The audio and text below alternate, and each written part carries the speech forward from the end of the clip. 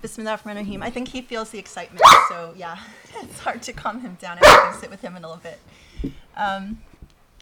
So I want to say I'm so grateful that we're here for another session, because this is really, such a gift, and especially to be able to cover Surah al Rahman, and the professor will talk about why we are all being given this gift. But I personally just want to again say this is such an important project that we all know has such important meaning for the future of Muslims. And so I really just want to again emphasize feel empowered to make this like your own mission too, because here on our end, definitely I'm trying to do as much as I can on my part, but this is something that really requires a community effort. And I want people to feel like this is yours, because this is going to be as valuable for all of, the people that we know, as well as, for our ability or to preserve this legacy. Our number right now, out of an estimated or a equivalence of 400, we're around 120. So we still need quite a number of people to donate. It doesn't have to be $100 a month. It can be whatever anyone is able to give. So I want to emphasize something. Some people read the language to mean like, if I can't give $1,200 or I can't give 100, then then I shouldn't give. But no, absolutely not. We want to definitely share the blessings with everyone that we can. A lot of people have written to say that they would like to be among the 2 to 4 students that are studying with the professor, and that's wonderful. It's really encouraging.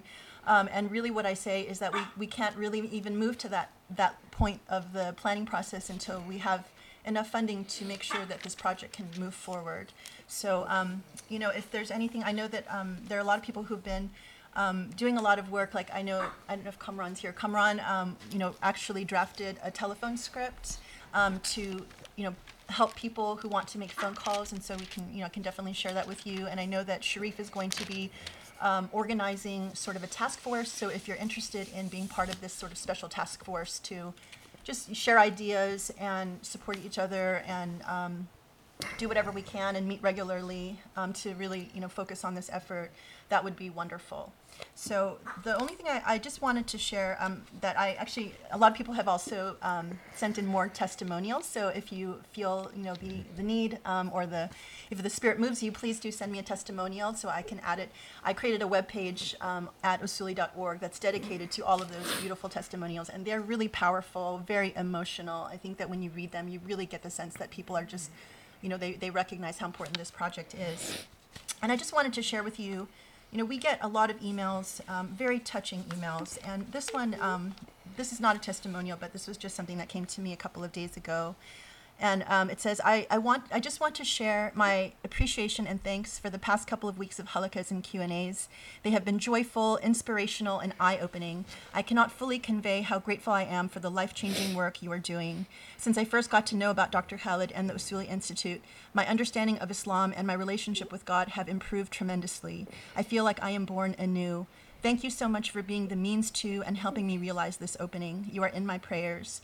So, we get a lot of messages like that are just so beautiful, and it's, really encouraging, and it just makes me think about how the potential, for being able to hopefully give that gift to so many more people. And that's really our goal, is just to, get as many people to be aware of this approach and reconnect with Islam in the most beautiful way possible.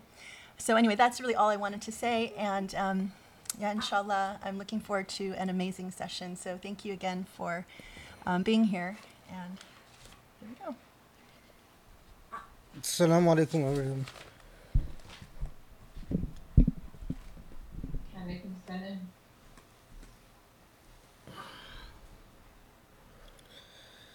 Okay, alhamdulillah rabbil alameen. Bismillah ar-Rahman ar-Rahim. صلي وسلم وبارك عقدة من السنين وقوله صلي وسلم وبارك على محمد وعلى آله وأصحابه واتبعوا بإحسان إلى يوم الدين.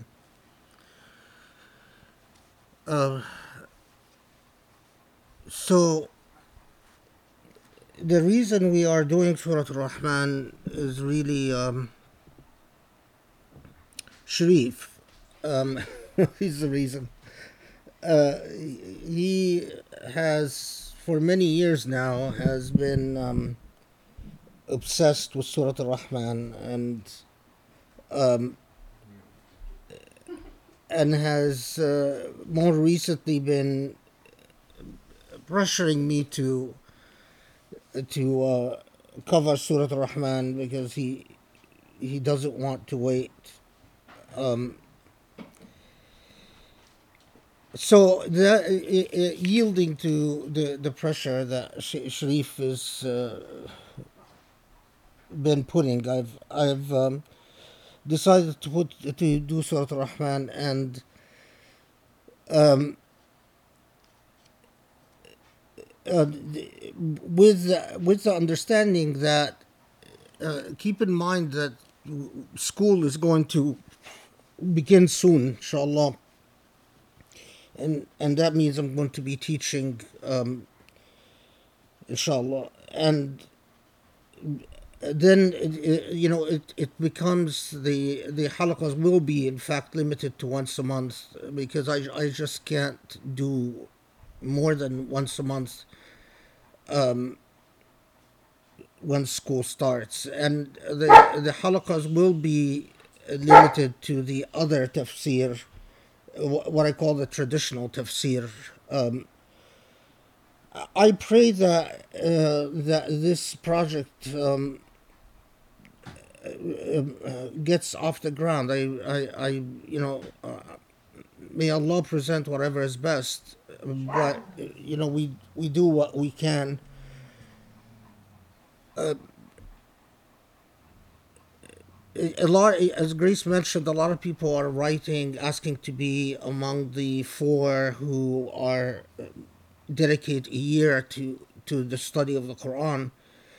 And I'm not even getting to that issue. I'm not even looking at people until I know that the project is going to get off the ground, because there's just no point if it doesn't come together, or if we that it's just not going to materialize. So there's no point investing the time and the very involved process in picking among the people who are interested, because that year-long journey would be very intense, and it would be a very personal journey, and you want it to go to the people that, at least to the best of my ability, I think can benefit the most from it and can grow from it the most.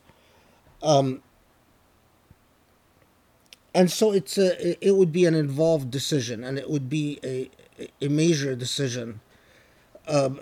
But again, we don't even need to get to that bridge unless we know that this project is going to in fact materialize. For me, I live with the surah on a daily basis. I mean, I live with them in a consistent, rather persistent fashion, and it is very hard when something becomes very personal to you to not be able to talk about it. I mean, I it's a little bit of a torture to live with the Quranic discourse at such an intimate level, and for it to penetrate every moment of your life and your entire consciousness and your entire world of feelings and world of thought and world of emotions, and then to basically share tidbits, a little bit here and there, that I share with Grace whenever I just can't repress it anymore, or I need to say something. But for the most part, silence is my companion. For the most part, it's something that I just there is no context in which I can talk about it. So it is a struggle. It is a struggle, and I keep praying to Allah that I don't end up going to my grave with all of that limited to my world, because that is hard. When you develop such a passion, it needs a release, and when you can't release it, and the thought of taking all of this to my grave is scary. But I know that people are doing what they can, and inshallah something will materialize, and we can do this, inshallah.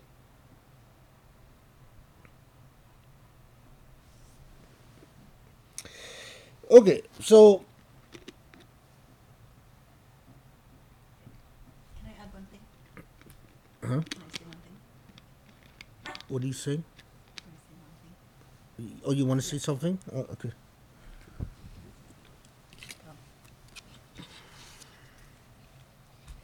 I thought I always share a story just to build on what the professor was saying.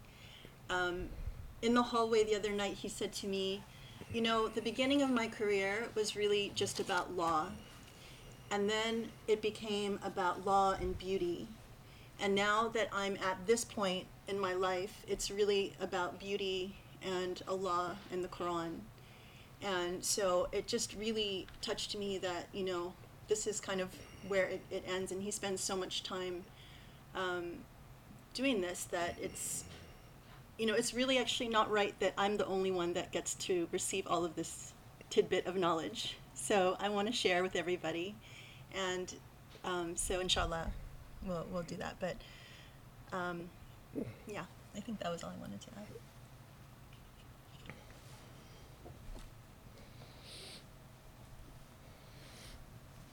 Yeah, life is a journey, and it is only those who want to believe that they remain constant and unchanging in life are really unfortunate. I mean, for one, they're probably deluded, and they probably don't have much introspection, and they probably spend way too much time looking at other human beings rather than looking inwards.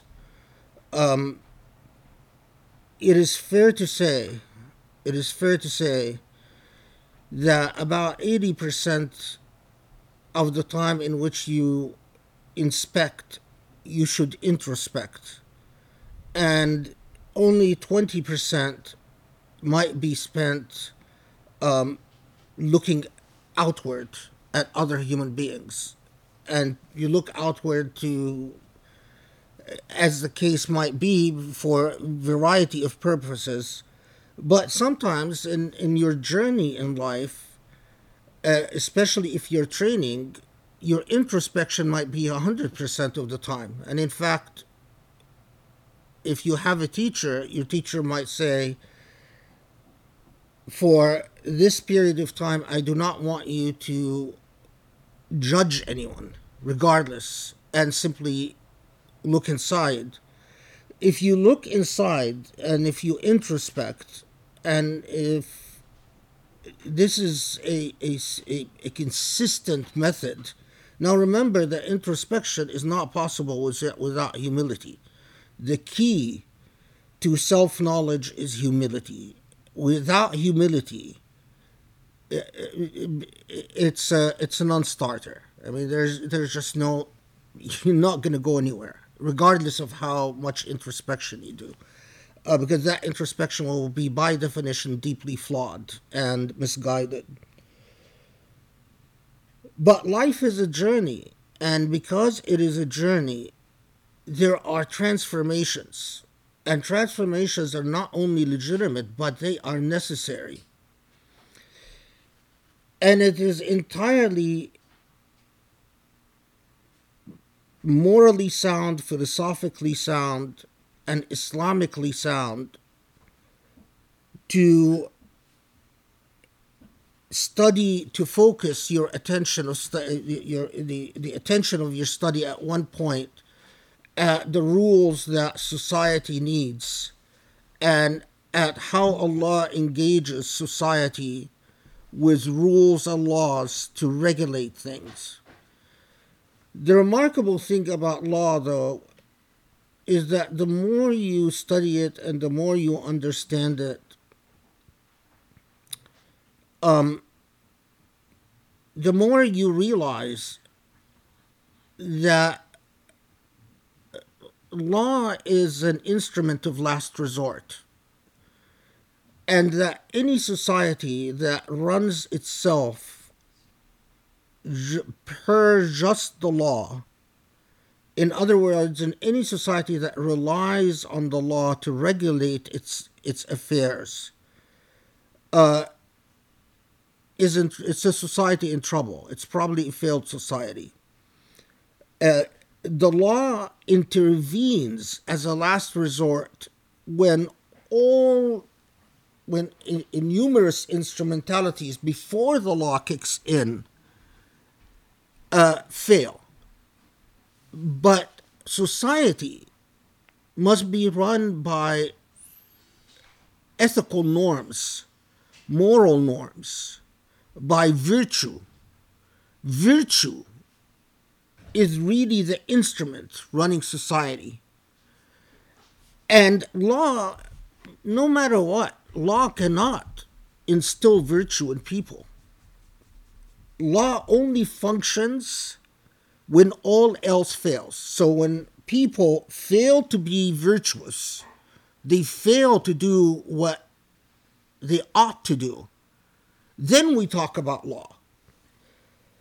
So, eventually, and it took me decades and hundreds and hundreds of books and studies and hours of reflection and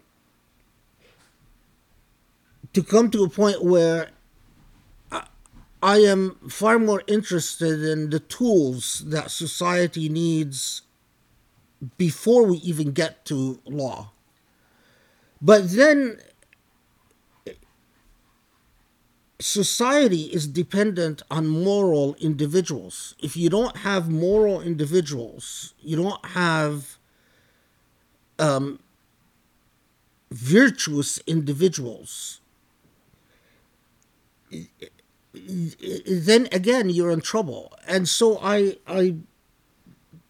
migrated in slow steps to a point where my entire being became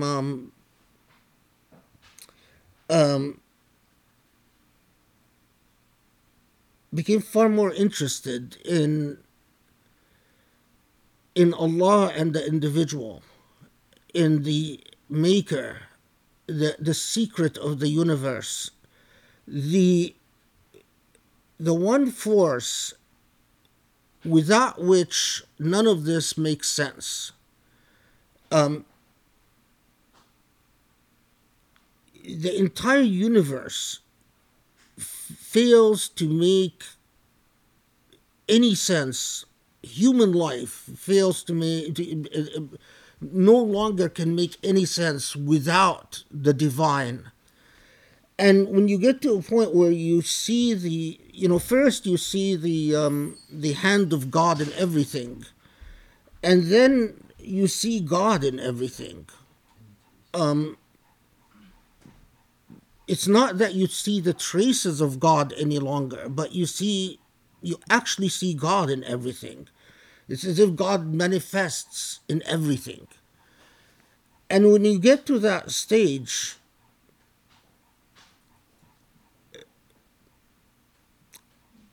nothing in life is fulfilling except Allah subhanahu wa ta'ala. It's sort of everything is pale and tasteless in comparison. Everything in existence is pale and tasteless in comparison.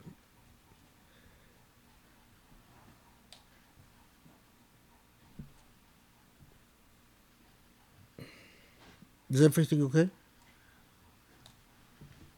I noticed these guys are freaking out, so I'm suspecting a devil attack. We might have a devil attack, I'm not sure. Hold on. Yeah. Sorry, some people are saying that we're having a problem with the YouTube live stream, so we're restarting it. So that's probably our double attack routine. So it is a double attack, yeah. So just give us a moment.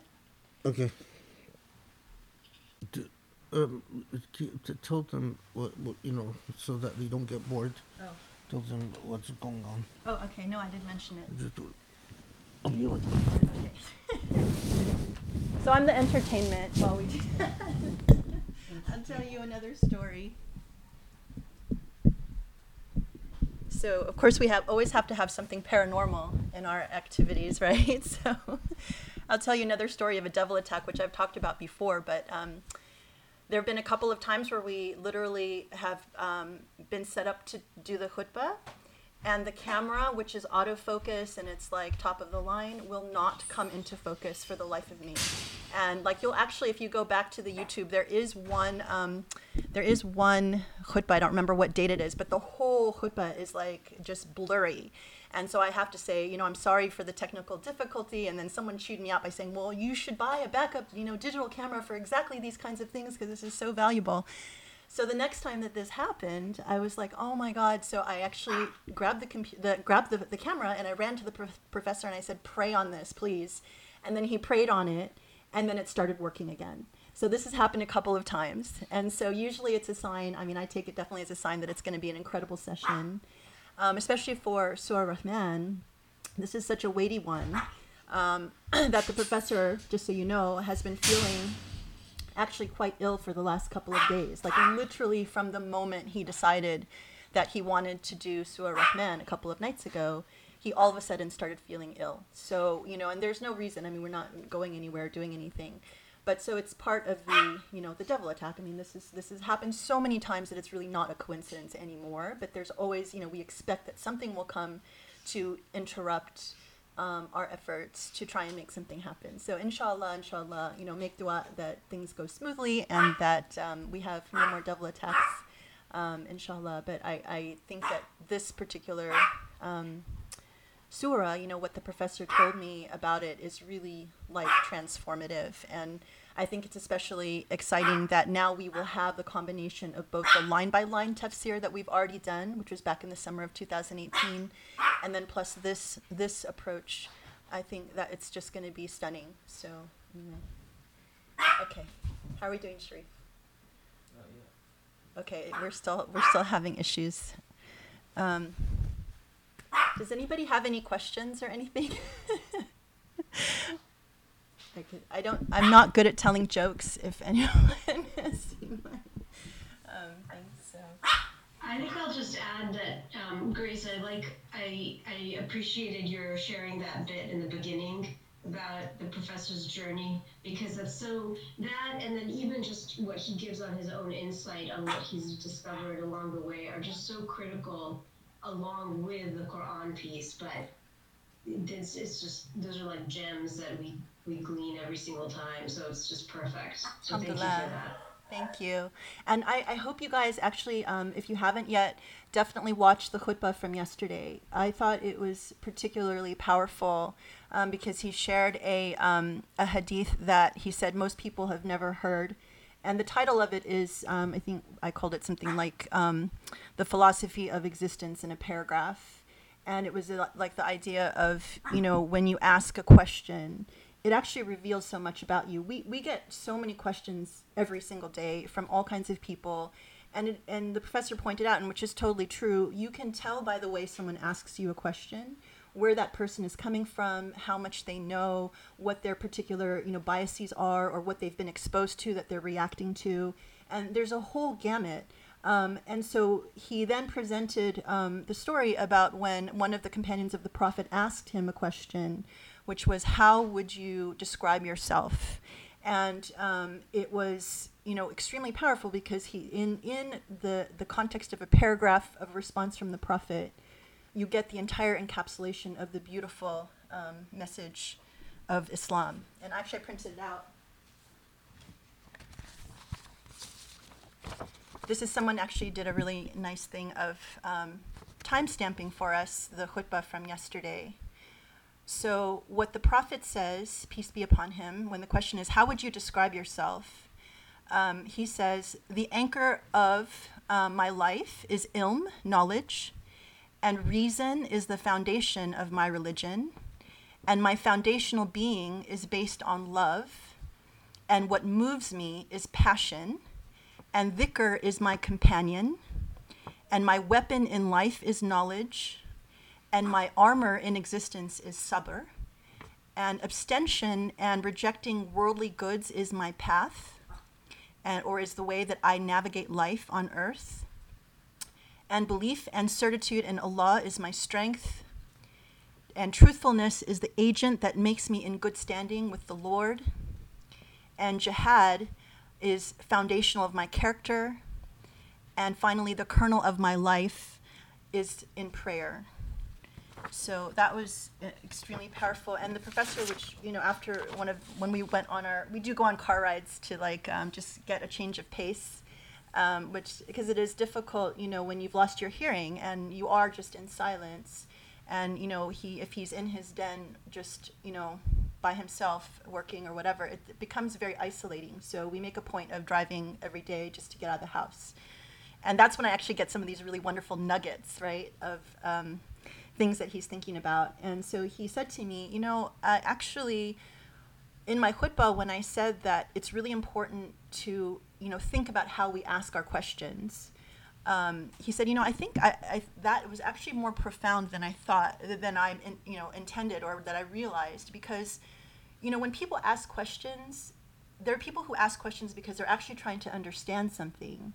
And then there are people who are asking questions because they're being judgmental, right? They're reacting to something that they're trying to judge. And he said that, there's really no point if someone's asking a question from a judgmental perspective. There's no point in answering it. But if you are really trying to understand something like the complexity of history, then, these kinds of questions are really important for how we understand our world. So I thought that's another little nugget I would share with you. I think we're good. We're good? I think so. Okay, we think we're good. We think we're almost there. So let's try again. I'm gonna go test it Inshallah. out. Okay, we're gonna do it. Live. We're live again, alhamdulillah, and inshallah, let's all make dua. Let's set up again. Grace was just telling me that she shared with you what I told her in the car.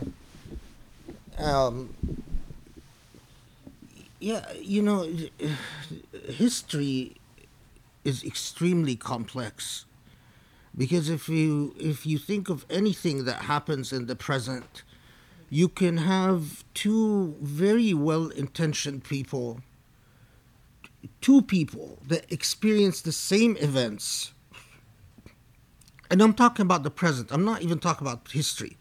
But two people that experience the same events, and yet when they recount the events very differently. And the first thing you learn about law is that very sincere people, very authentic people, could disagree about the same set of events and recount them from very different perspectives with very different commitments.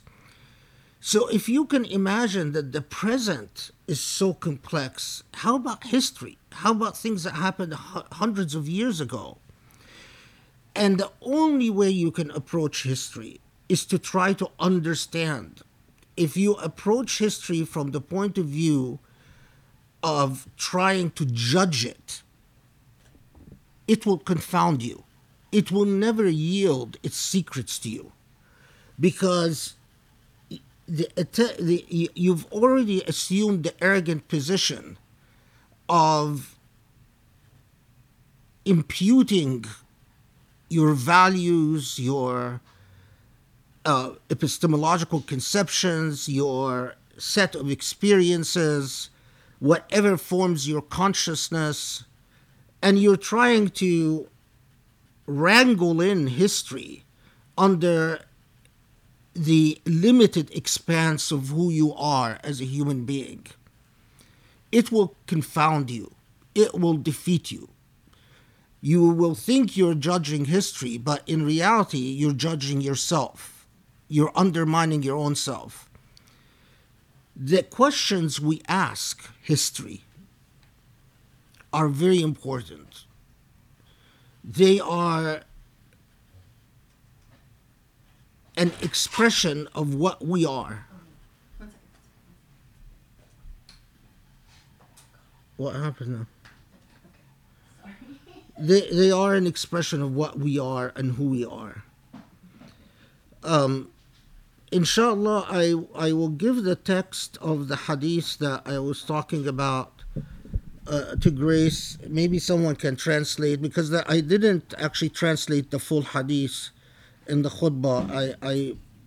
It's off again. You can still talk, it's just not on TV.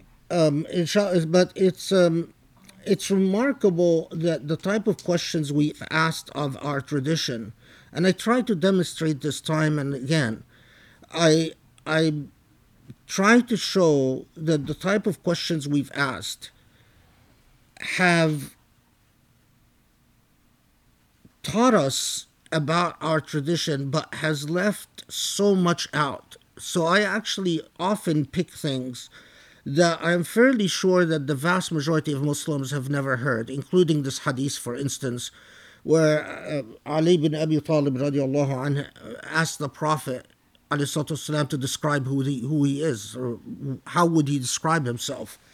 And a hadith like that is so important, because you have the words of the Prophet as to how he sees himself. And immediately in this hadith, the Prophet uses aql, reason, uses hub, love, and uses ma'rifah, knowledge, and uses ilm. Other than using sabr and jihad and so on. And it is amazing. It is amazing that you can find so many Muslims that, the idea that the Prophet ﷺ would describe reason, aql, as a foundation of his character or his religion, or the fact that the Prophet ﷺ would say that love is what defines me. You can still meet a lot of Muslims that will tell you there is no aql, or Islam never endorsed aql, or Islam never endorsed love.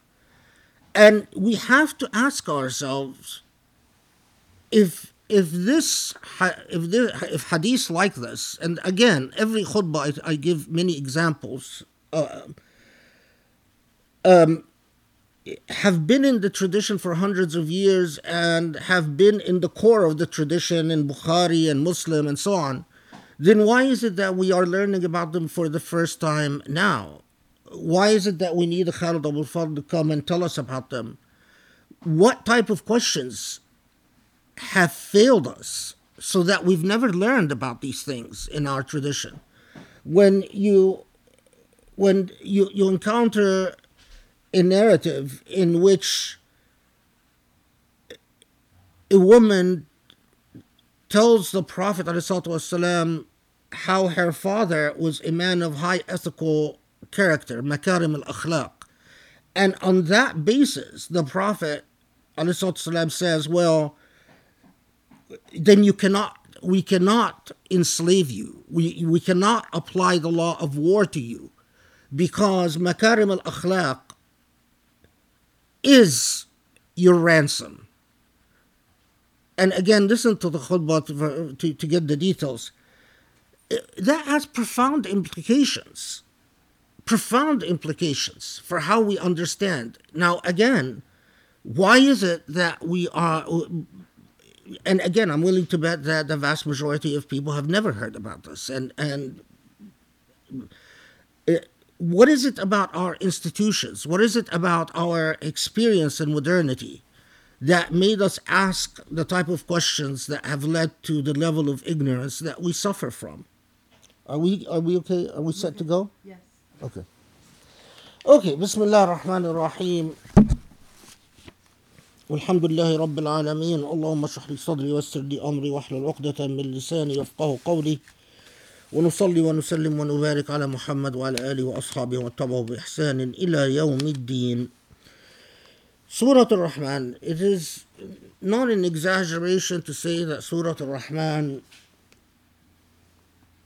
is not just a companion, it is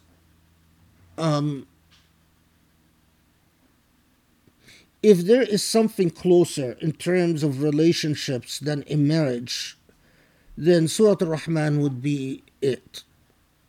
The relationship with Surah al Rahman is closer than the relationship with a marriage. And inshallah, I will explain why and how. In fact, I believe that the reason that Surah al Rahman is in the Quran, we talk about each chapter in the Quran having a primary function and a primary purpose. And Surah al Rahman's function and purpose is companionship, is to be your intimate companion. And if Surah al Rahman is your intimate companion,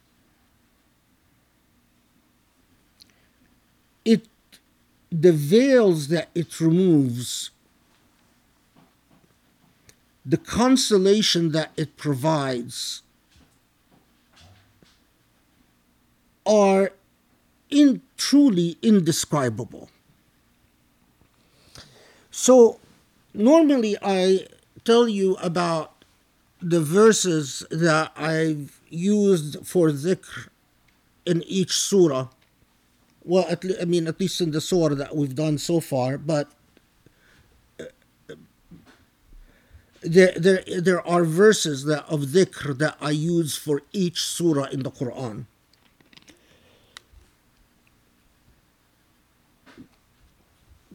And in the case of Surah al Rahman,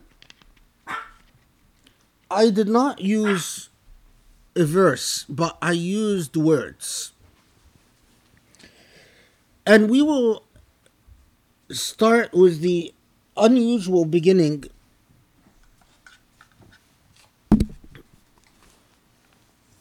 of the words that I used as dhikr to attain an understanding of Surah al Rahman. We know that Surah al Rahman begins with the name of the Lord, Ar Rahman, علم القرآن خلق الإنسان علمه البيان. It starts out with the name of the Lord, Ar Rahman. And then it takes us to the idea of al-mizan. And so what I've done in sessions, and I'm describing to you a process that takes, you go to sleep and you dream of the surah, and you pray and you enter into a state where you lose a sense of time and a sense of place. You're not quite sure where you are or how long it's been. And what came are initially two words: al-mizan, the balance, and ar-Rahman. So I would sit and repeat al-mizan, ar-Rahman, al-mizan, ar-Rahman, al-mizan, ar-Rahman. As I repeated these two words, al-mizan, ar-Rahman, and I will explain the nexus between them,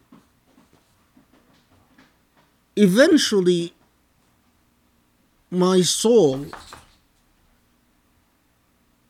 was only saying Ar-Rahman, Ar-Rahman, Ar-Rahman, as what I can only describe perhaps as illuminations. as the vision of Al Rahman and Al Mizan and the relationship between Al Mizan, the balance, and Al Rahman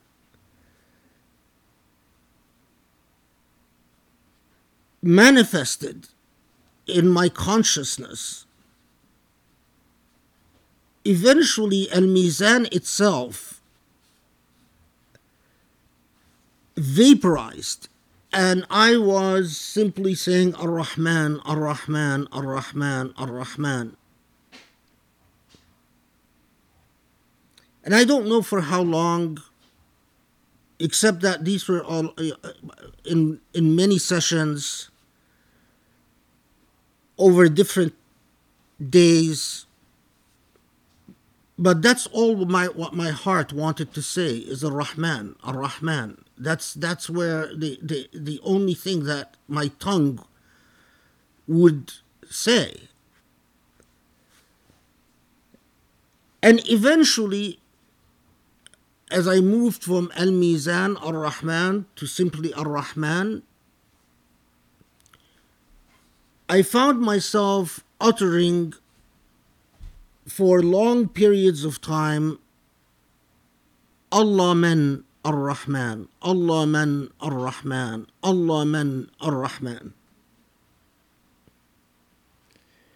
So normally I start with the ayat, but in this session I'm sharing with you the dhikr first. So first I started out was a dhikr and reflection on the connection between the balance and Ar-Rahman. And then I moved on to the singular expression of divinity, Ar-Rahman. And then I found myself saying, Allah man Ar-Rahman. This is all in accordance with, and in fact, is how Surah al Rahman navigates your being. Surah al Rahman itself. So first, you must attain an understanding of the critical importance of al-Mizan, the concept of al-Mizan, the concept of the intricate balance that is necessary for existence and is necessary for justice. And then you, to various degrees of depth, you realize that this intricate balance of existence, and indeed justice itself, is impossible without Ar-Rahman. Why Ar-Rahman? Because it is Allah's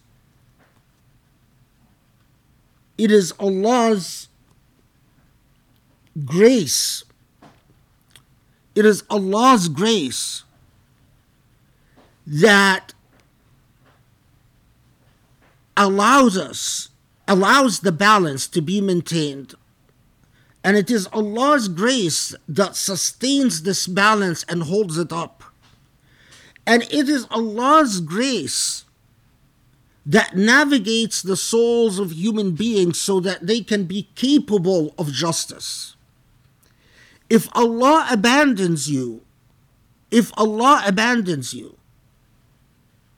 you will, no matter what you do, you will not be capable of achieving any measure of justice.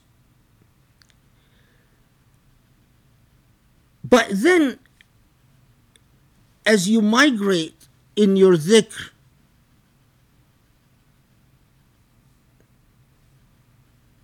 as Surah al Rahman does, and we'll talk about this in a second, you realize that the only reality, the only truth there is Ar-Rahman. In fact, everything else is a red herring. It is, but it has no essence of truth. The only essence of truth is the Rahman. But eventually what reveals itself to you is that concept of duality that you find in Allah-Man. Allah-Man has two meanings, has a duality of meaning. Okay, so who is Allah? And Surah al Rahman answers this for you. And it says, Allah is Ar-Rahman. This is the truth of your Lord. The compassionate, the merciful, the one without which none of the good that we see at any level is achievable or is attainable. There is no beauty that can be attained without Ar-Rahman. But at the same time, Allah-Man has another meaning, and that is the gratitude that is owed to Allah. If you in your heart and in your mind, you are unable to understand that gratitude. In other words, if you in your heart and in your mind, you are not a grateful human being, then your iman is a fallacy. There are so many of us that say we believe. But as Surah al Rahman teaches us, so many of us that say we believe, but we are not grateful. We don't have the realization of Mannillah alayna. That we are proud human beings, so that our pride stands in the way, so that we are not quite sure why we owe gratitude to Allah. The reason we are not sure why we owe gratitude is because of deficiencies in our soul. We might be unhappy people. We might be unsettled about our relationships. We might be unsettled about our career. We might be unsettled about our achievements in life. And we look at all of that, and we are not honest with ourselves in confronting ourselves with the reality that we are not just unsettled, but we carry a daghina, we carry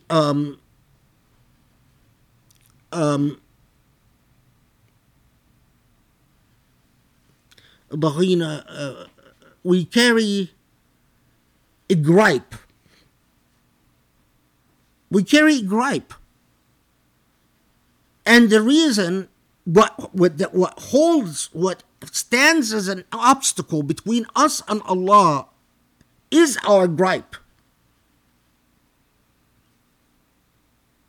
But see, to have a gripe with Allah means you lack humility. So many of us, in fact, although you will not admit it, so many of us hold a gripe because there are things in our life that we are unsatisfied with. Our claim of surrender to the Lord is not entirely honest, and it's not entirely pure.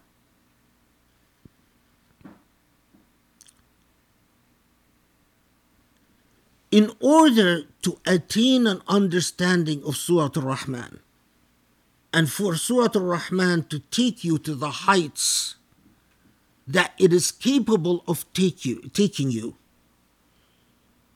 your dhikr, al-mizan, al-Rahman, al-Rahman, al-Rahman, al-Rahman, Allah man, al-Rahman, Allah man, al-Rahman. Your dhikr must allow you the introspection to strip yourself naked before your own eyes and to confront yourself. Do you hold a gripe? Do you in fact exist in a relationship of gratitude with Allah? You see, life is like a factory. Existence, things are, DNA is working all the time, right? Atoms and molecules are doing their job all the time. There are animals, there are plants, there are germs, there are vegetation, an entire factory working. An entire factory already functioning, intense. It produces all the time. Now, you are born, you find yourself in the heart of this factory. When you come to existence, you come to this factory that already pre-exists. But as you grow up in this factory, you realize that there is an expectation. What is the expectation? Is that you adopt a role in that factory and you perform your job. Some of us say, well, okay, these are the rules of the game. The factory is already there, and if I'm going to exist in this factory, I have to do my job, I have to do my part, and the owner of this factory will reward me at the end. But so many of us find themselves in this factory and their attitude is, why am I in this factory? Why do I have to do a job? Why do I have to perform a task? I didn't ask to be born in this factory. I object. Well, you can object all you want. But the fact that you're not doing your job, you have become a liability upon this factory. And the owner of the factory is not pleased with you because you have become a liability upon this factory. You carry all types of grievances because you were born in this factory, and these grievances stand as an obstacle between you and a relationship with the owner of the factory. Now, ask yourself, is it logical? The factory is already there. You're born into it. You can have your grievances, and at the end, the owner of the factory will say, you didn't do a good job. I'm not pleased with you. Get out of my sight. Alternatively, you can do the job, and the owner of the factory at the end say, good job. You were a great addition to the factory. You added value. I'm happy with you. Here's your reward. So many of us never get beyond the point of the grievance. But even worse, some of us forget that the factory already has an owner. And it's already in production. And it's in production before you came and in production after you leave. And they start acting as if they own the factory. They become a usurper, a ghasib. Now they're in serious trouble with the owner of the factory. I invited you to this factory to do a job, and you started acting like you own the place? Owning, controlling people, oppressing people, hurting people, your co-workers. All of us are born in this factory, and all of us will leave this factory, and all of us will meet the owner of the factory. So Surah al Rahman not only tells me that this factory has an owner, but it tells me that this owner is a caring, loving owner. Is an owner. If you want a good relationship with the owner of this factory, this owner is so kind that the owner is happy to have a relationship with you. But your grievances, your short-sightedness can stand as an obstacle to the realization of Ar-Rahman. Ar-Rahman. Ar-Rahman.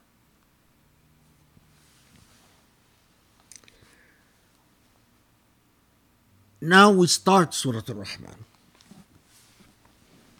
Okay, so first, when was Surah al Rahman revealed?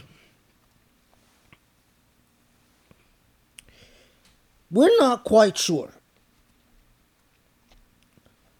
The majority said that it was a Meccan surah, and Ibn Abbas said that it was revealed in Medina, not Mecca. But what we know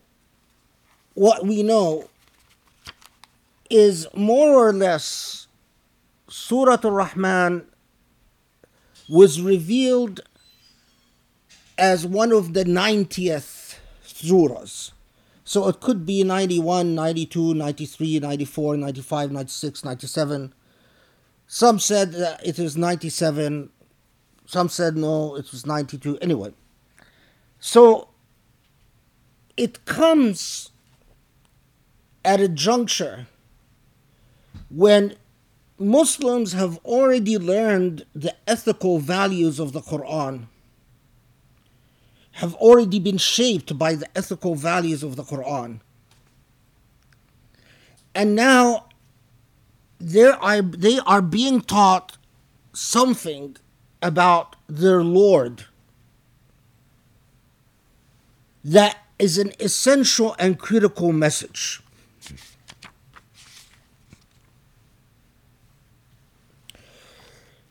One of the things that you notice about Surah al Rahman immediately is the constant refrain فَبِأَيِّ آلَاءِ رَبِّكُمَا تُكَذِّبَانِ. فَبِأَيِّ آلَاءِ رَبِّكُمَا تُكَذِّبَانِ. Translated,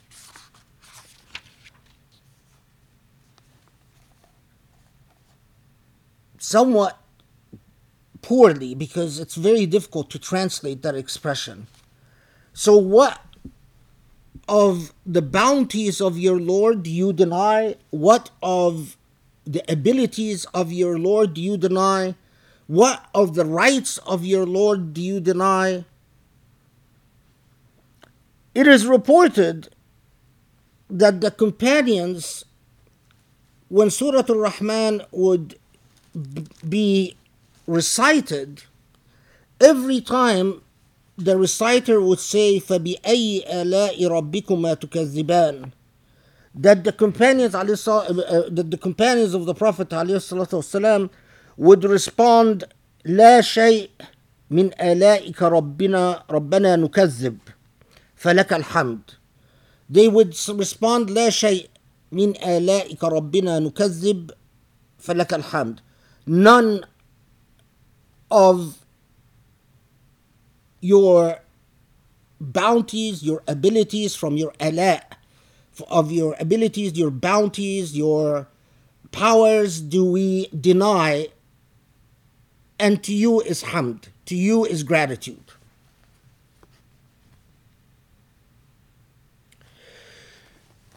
As I did dhikr on the surah, and I researched the surah over the years. Now, notice when I did the traditional tafsir, I didn't talk about any of this. I kept all of this out. And we already talked about the methodology that I've used in these types of tafsirs and why they're not the traditional tafsir. Anyway, so what starts emerging in your mind is that every time when the surah is being recited and the companions of the Prophet ﷺ respond interactively, every time the surah says فَبِأَيِّ آلَاءِ رَبِّكُمَا تُكَذِّبَانِ, they respond, we don't deny any of your ala, وَلَكَ الْحَمْدِ. Imagine the interaction. Someone is reciting, the rest are sitting and responding. What you realize is that it takes you into a trance. Try playing the surah, and every time the reciter says فَبِأَيِّ آلَاءِ رَبِّكُمَا تُكَذِّبَانِ, respond, لَا نُكَذِّبُ بِآلَائِكَ رَبَّنَا وَلَكَ الْحَمْدِ. You will see that you enter into a trance. I will talk about this trance because it is a beautiful trance. It is an illumination. It is a revelation, a personal revelation to you, whom Allah subhanahu wa ta'ala to you. As long as you work on your gratitude, as long as you work on dissolving your grievances against the owner of the factory, because all of us, to one extent or another, don't want to do the job. We exist in this factory, but all of us, to one extent or another, we have a part of us that like children. I don't like the job that I'm assigned. Now, we know from other surahs that the kuffar, the Meccans, would tell the Prophet, وَمَا الرَّحْمَنِ. What is the Rahman? We don't know what the Rahman is. Some authorities said that Surah al Rahman was in part responding to the kuffar and their constant questioning of وَمَا الرَّحْمَنِ. However, the response to وَمَا الرَّحْمَنِ, this is in Surah 25, I think it's the ayah 60. We find that another surah in the Quran responds directly to the kuffar, وَمَا الرَّحْمَنِ. So, Surah al-Rahman itself is unlikely to have been the direct response. It might have been an indirect response, it might have been a partial response, but already we have another surah, Surah 25, that responds to that question, وَمَا الرَّحْمَنِ. We also know that Allah subhanahu wa ta'ala tells us, أُدْعُوا اللَّهَ أو أُدْعُوا الرَّحْمَنِ لَهُ الْأَسْمَاءُ الْحُسْنَى. If you call upon Allah or call upon Ar-Rahman, it's one and the same. For Allah are all the beautiful names. So we already know that Ar-Rahman, and we already know this also from the Fatiha, remember that, because the Fatiha is key. It's like your key to unlock everything. That Ar-Rahman has a prized position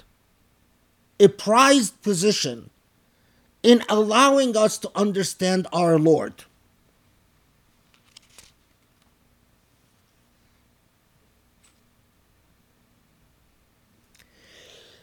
Some scholars over the centuries have said that Surah al Rahman was revealed at the same time that Surah al-Qamar was revealed. Surah al-Qamar, I think, is number 52 in the Quran. 52 or 53, I don't remember, but no, it's 54. It's 54. Number 54. Surah al-Qamar has its own refrain, and the refrain of Surah al-Qamar that is constantly repeated in Surah al-Qamar is كيف كان عذابي ونذر. So كيف كان عذابي ونذر that we find in Surah al-Qamar repeatedly talks about Allah's punishment. While Surah al-Rahman repeatedly talks about Allah's ni'mah. Can you turn on this? So some scholars suggested that when you study Surah al-Rahman, you study with it Surah al-Qamar. That in fact they recommended that you start out with Surah al-Qamar and then graduate Surah al-Rahman. I don't have a position on that.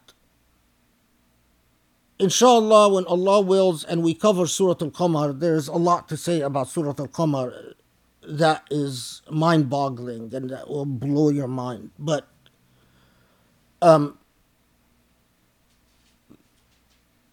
that's not necessarily the way I didn't approach Surah al-Rahman as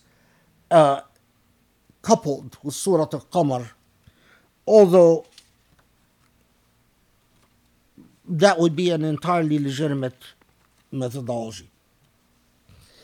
Okay. Surah al-Rahman, if you use the Fatiha as a key, you immediately realize that Surah al-Rahman is divided into 5 main parts. The first part of Surah al-Rahman talks about the Lord and creation. This is roughly from ayah 1 to ayah 25, roughly. Roughly from ayah 26 to 36, the second part talks about the supremacy of the Lord, the owner of the factory. The third part, roughly from ayah 37 to ayah 42, talks about the end of the human experiment, when the factory is wrapped up and demolished. Yawm al-Qiyamah. The resurrection. That's the third part. The fourth part, which is very short, is just ayah 43 and ayah 44. It talks about hellfire. But hellfire occupies a very small part of Surah al-Rahman. And we'll talk about that. The fifth part of Surah al-Rahman, roughly from ayah 45 to ayah 77, talks about the reward, Jannah. And we'll talk about that. So roughly 5 parts to this surah. Another essential thing you notice about Surah al-Rahman, we've did in our tafsir, the traditional tafsir, we've did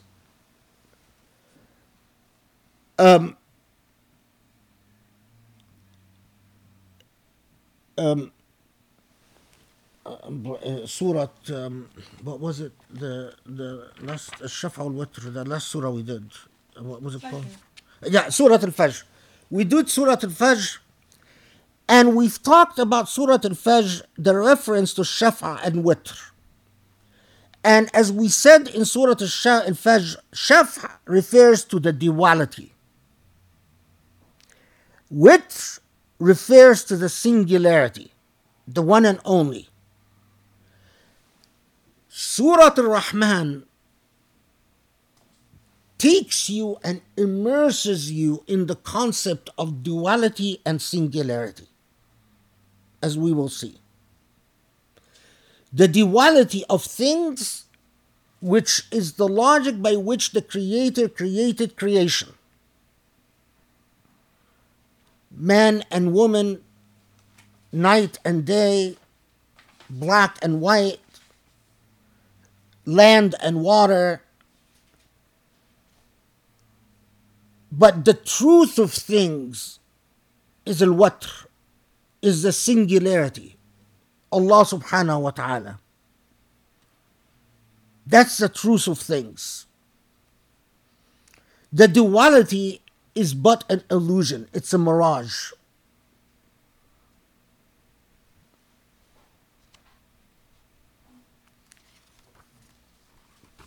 Okay. So, Surah al Rahman starts out with a shocker. One word, Ar-Rahman. If it grabs your attention, and notice the sound that Ism al-Jalala, that name of the Lord, Ar-Rahman ends in. The sound acoustically is an. Repeatedly throughout the surah, you will be given that sound. Ar-Rahman, Al-Quran, Al-Mizan, تكذبان بأي آلاء ربكما تكذبان. That sound is not a coincidence. It is part of the function of the surah. Some surah of the Quran, the music of the surah is as much a part of the message of the surah as anything else. And in fact, in Surah al Rahman, the music, the an, which becomes associated in your consciousness with Ar-Rahman, the compassionate, the merciful. In order to attain an understanding of Surah al Rahman, you must surrender to the music of Surah al Rahman. And the music, that sound, an,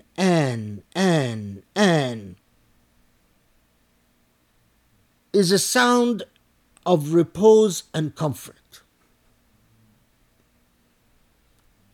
I could go into musical theory, but that will take us too far. But that sound is a sound of musical comfort.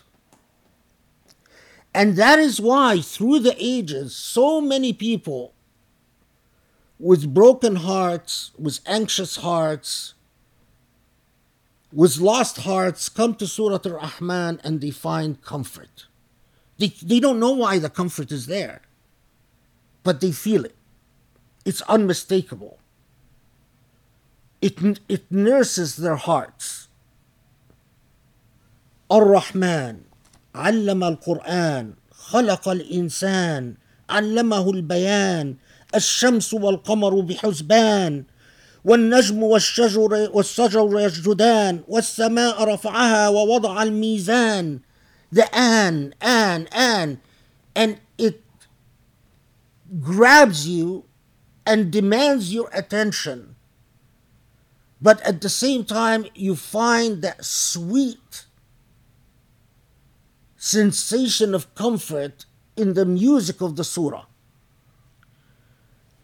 This repeats in several parts of the Quran, where the music of the surah is very critical to understanding the function of the surah.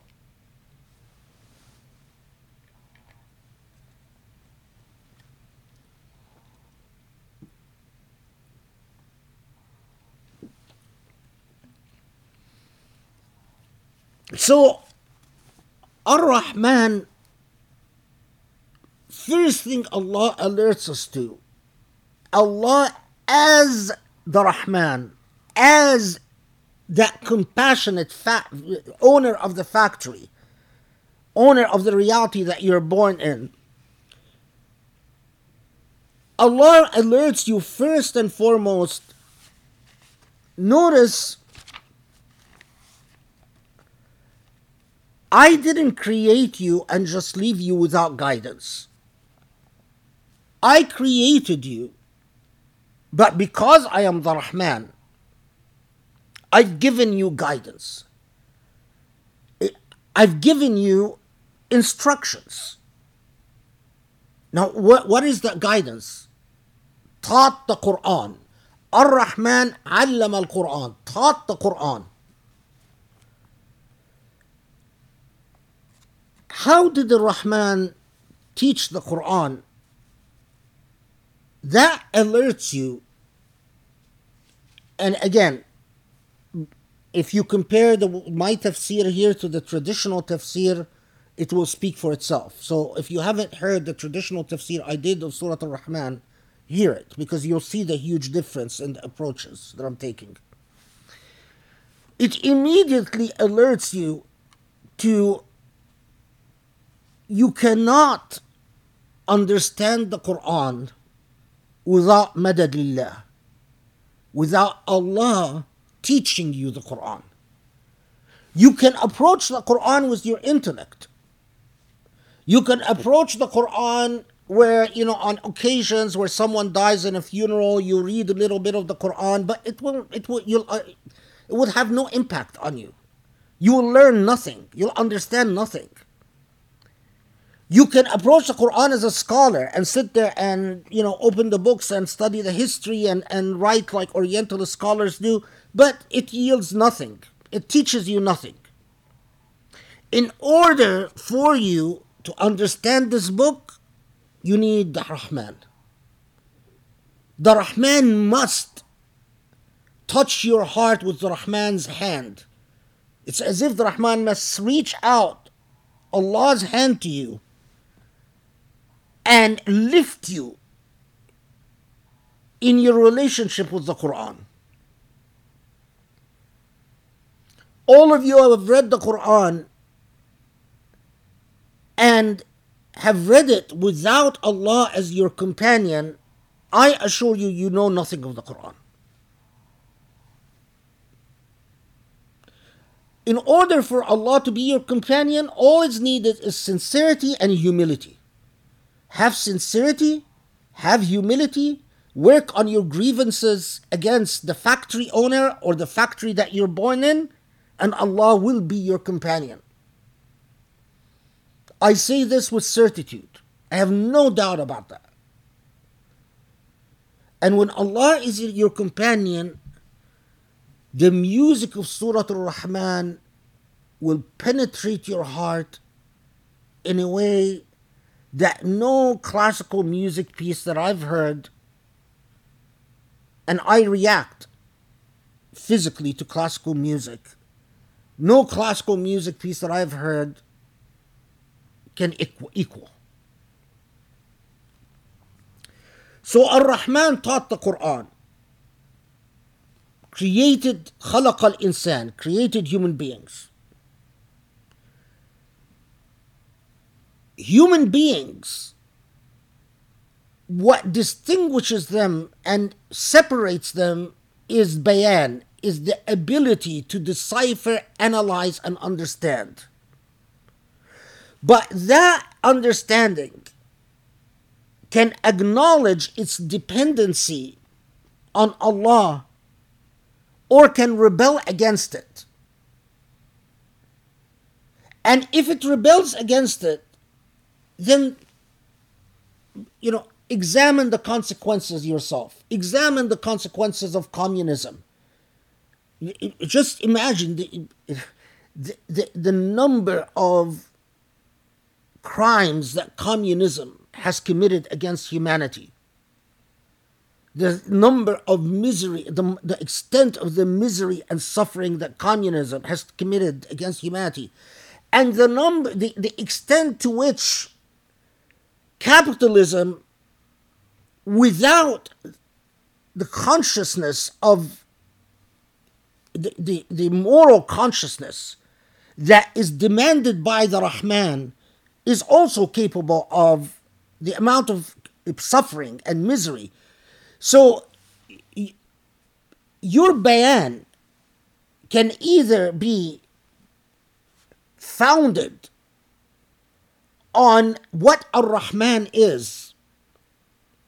And notice why Allah didn't say find yourself simply on Allah, but on Ar-Rahman, because as we'll see, Rahmah, anything that lacks Rahmah, anything that doesn't have that stamp or that ingredient of the compassion and mercy cannot be of the divine.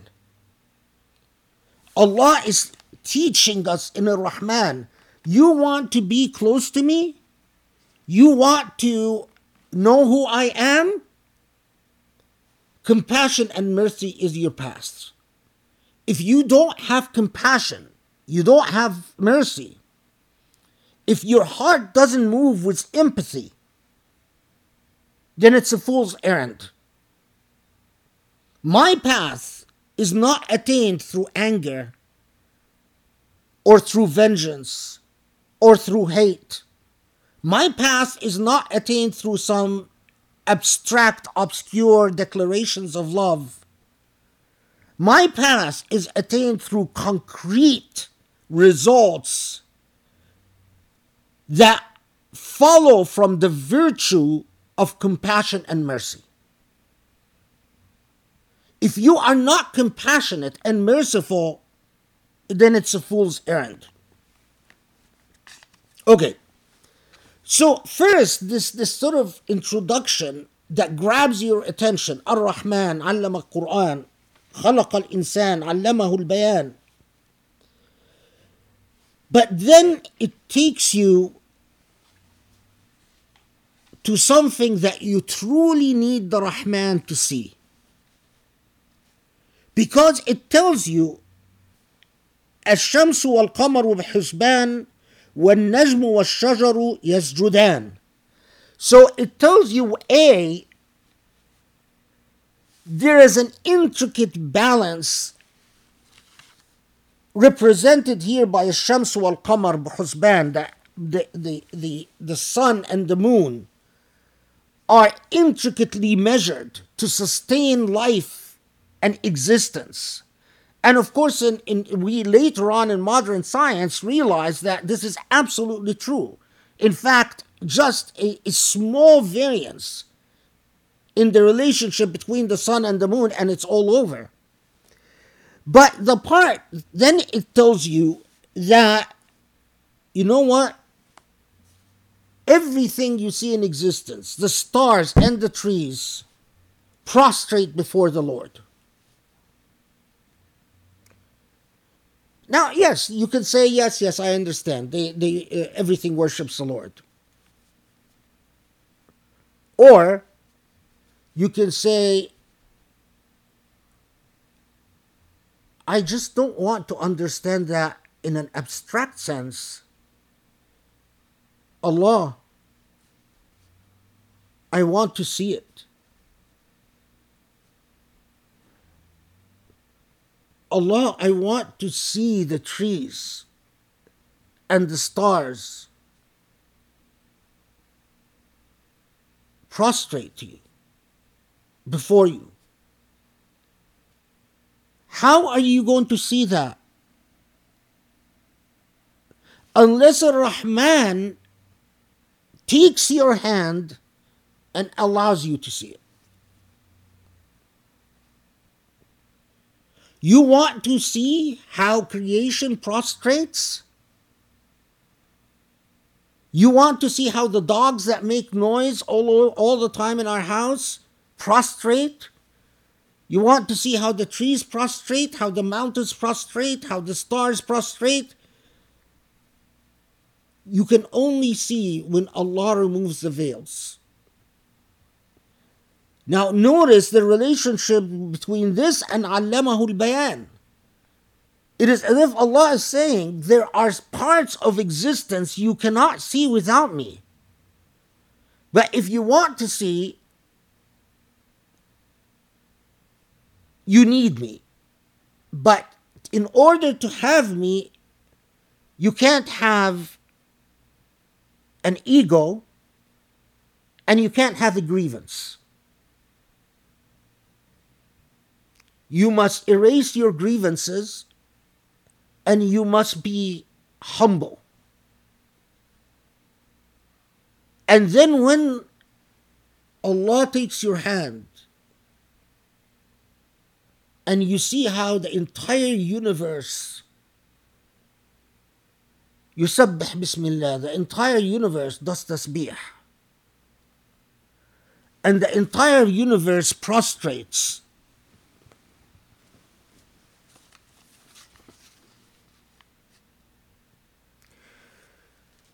Sharif has been for years telling me, to do Surah al Rahman. And I acknowledge when I did the traditional tafsir. But the reason Surah al Rahman is so difficult to talk about, because how do you describe to a human being, even the closest human being to you, how to see existence doing tasbih and the existence prostrating before the Lord? How do you communicate that?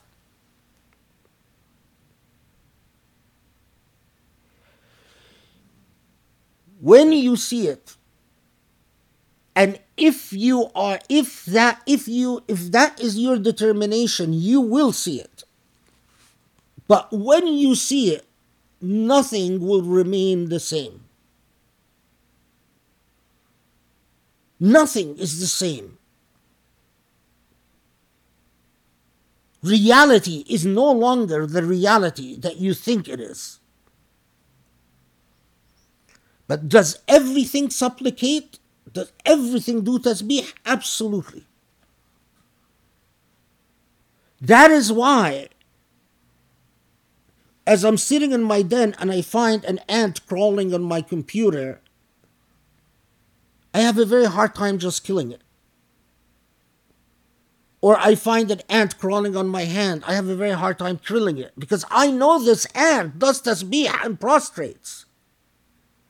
I've seen it. Your relationship to existence changes. Those people who blow things up and kill people, innocent people, if they only knew, once you see the way that things supplicate the Lord, you can't destroy them. You can't destroy.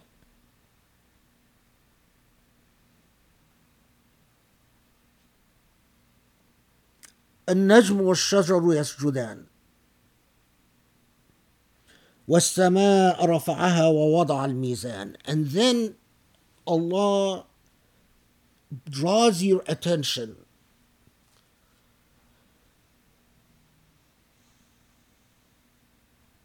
that everything is intricately balanced. You yourself, you are a product of an intricate balance. A balance is the essence of symmetry and symmetry is the essence of beauty. What is something that is beautiful? It is something that has symmetry. Without balance, there is no symmetry. And without symmetry, there is no beauty. Same thing in justice. What is justice? It's symmetry between rights and duties. Without symmetry, when something becomes unjust, it is because that balance have been corrupted. And it's often corrupted by things like greed. Greedy lawyers, lazy bureaucrats, things that fail in the performance of the functions of rights and duties. So Allah then draws your attention. You want to understand the essence of what is, and the essence of who you are, and the essence of why or what you should do. It all revolves around the concept of the balance. In fact, you yourself cannot attain the Rahman if you are imbalanced. In other words, if you are unjust, if you are a human being, let's say you're a human being that does dhikr all the time and prays all the time, but you are not fair to your family. You don't have the mizan with your family and your relationships. You're not going to attain the path. The path is founded. In order to have a mizan, you have to have introspection, because you have to catch yourself when you are unfair. But Allah doesn't come to those who are unfair. The veils are not lifted. You're not going to see the prostration of the stars and the trees to the Lord if your mizan is imbalanced.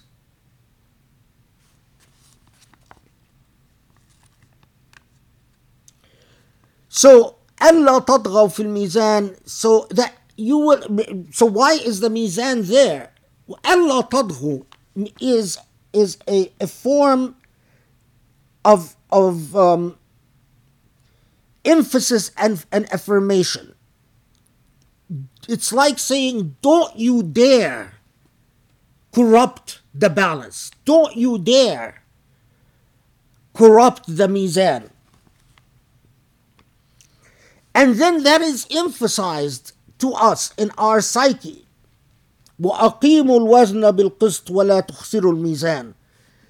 The mizan is absolutely necessary for justice. And again, an emphasis. Do not dare corrupt the mizan. You want happiness in this life, you want happiness in the hereafter, preserve and maintain the mizan. Justice within the self, justice outside the self, justice in your societies, justice in everything. That is why the dhikr of the surah, as I told you at the beginning, started out with Al-Mizan Ar-Rahman, Al-Mizan Ar-Rahman. Then Allah, after affirming the core concepts of Ar-Rahman, the dependency of everything on Ar-Rahman, the critical importance of Al-Mizan, the relationship between Al-Mizan and Ar-Rahman, Allah reminds us of creation and what we experience in creation. What Allah has in fact created for us in existence.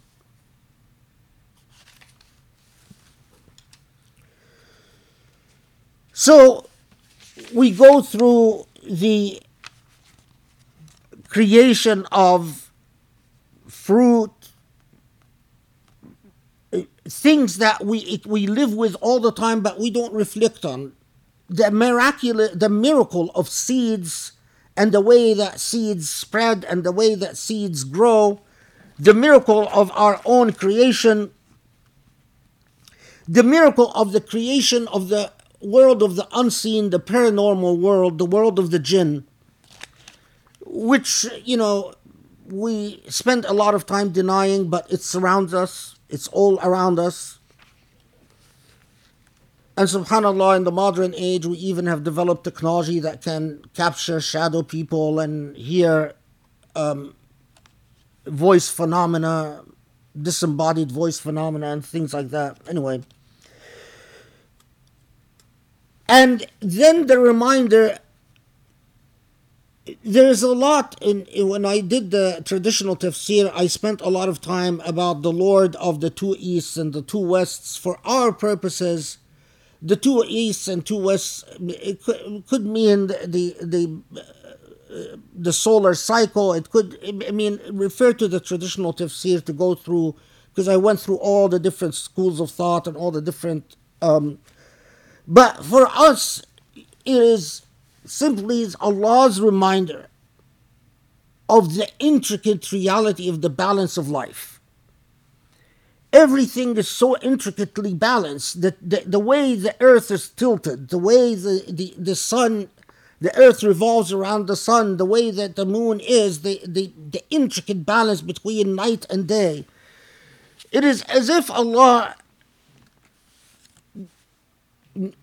knows that if there will be people, and there are always people who look at this intricate balance, this encyclopedia that we exist, and say this encyclopedia wrote itself, it evolved. And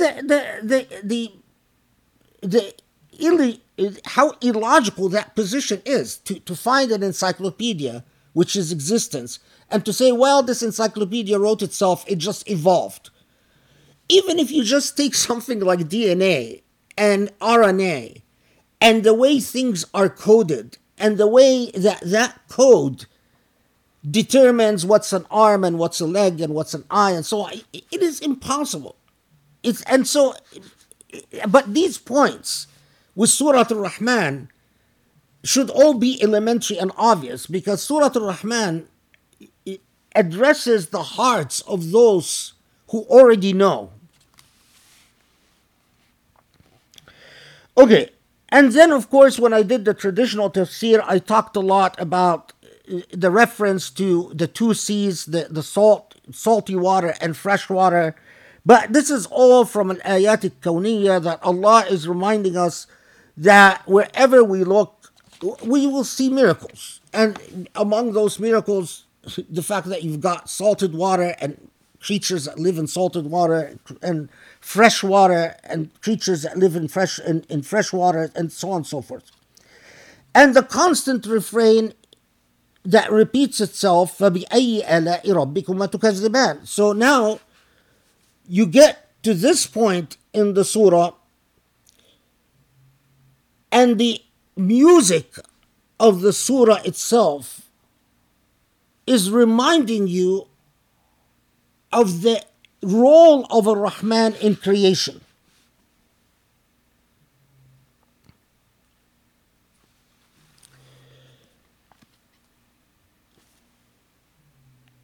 And it takes you in that state of being until Ayah 26. And Ayah 26 comes, and as if it slaps you on the face, wakes you up. كُلُّ مَنْ عَلَيْهَا فَانٍ. Okay, all of this that you see, all of this remarkable encyclopedia of creation, you want to know the reality? It all vanishes. It is all temporal. It is all a reality, but a theatrical reality. It's a reality that was created by Ar-Rahman. But in an instant, it all vanishes. And when all vanishes, what remains? What is the only thing that remains? وَيَبْقَى وَجْهُ رَبِّكَ ذُو الجَّلَالِ وَالْإِكْرَامِ. It is the face of your Lord, the beautiful face of your Lord, the honorable face of your Lord, that is the only constant truth. Now notice,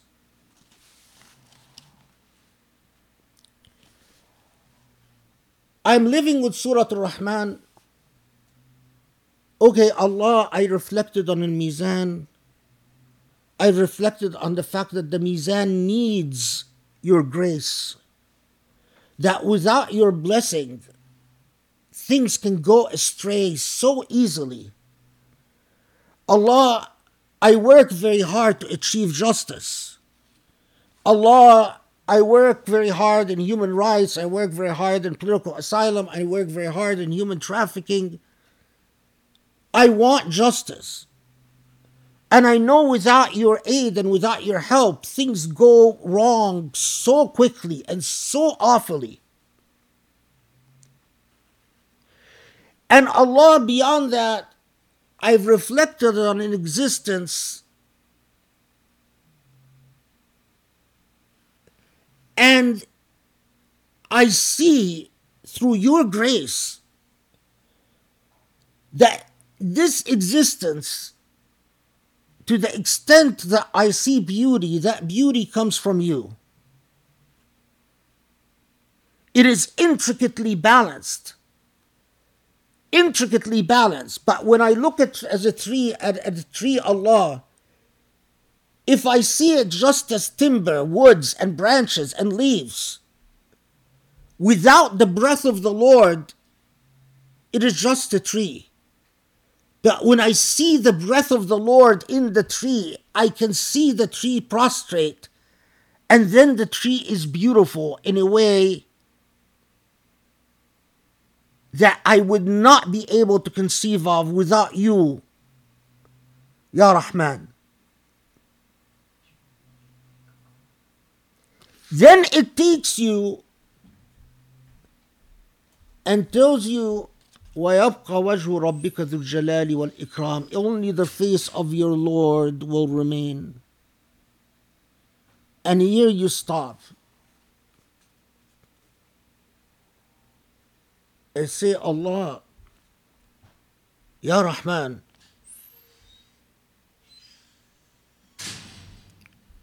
can I see your face?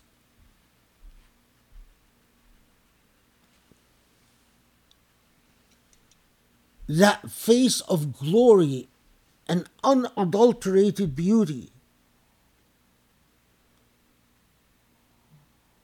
If I recite Surah al Rahman as many times as I can, if I sit longing for you, can I see your face? Because the more I reflect on Surah al Rahman, the more I see that the only truth is you. The only true symmetry is you. The only true beauty is you. The only true mizan is you. And so in my dhikr, I'm no longer saying Al-Mizan, Ar-Rahman. At this point, I'm just uttering repeatedly Ar-Rahman, Ar-Rahman, Ar-Rahman, Ar-Rahman, Ar-Rahman. Ya Dhul Jalali wal Ikram. And if I cannot see your face in my lifetime,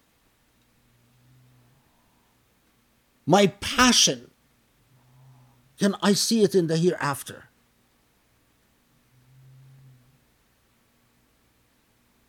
Can you quench this longing in the hereafter?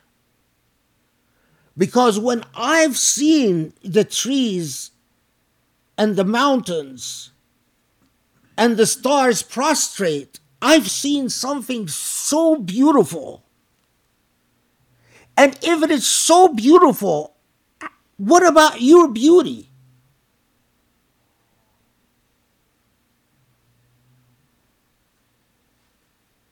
What about your beauty?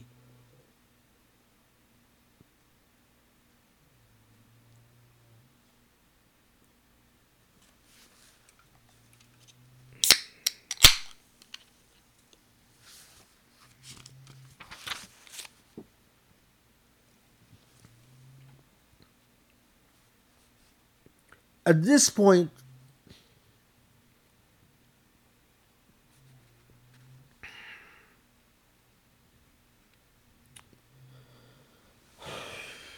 let's take a break. Let's take a 2-minute break.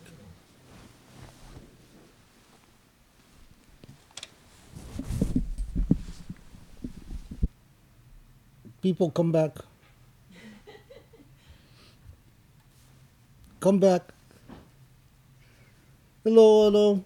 I miss all of you.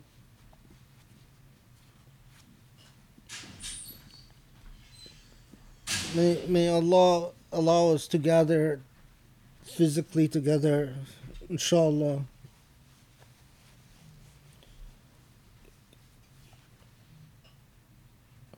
Okay.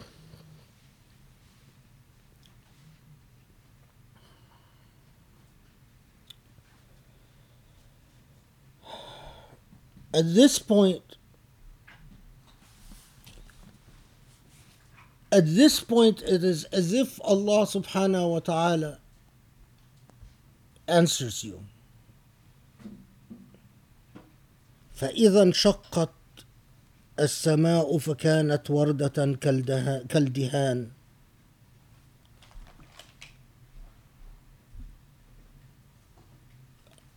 It is as if Allah subhanahu wa ta'ala answers you and says, you might not be one of the aqtab, one of those awliya illah that achieve tajalli on this earth. You might not see the face of your Lord on this earth. You're not pure enough. You're not clean enough. You're not beautiful enough.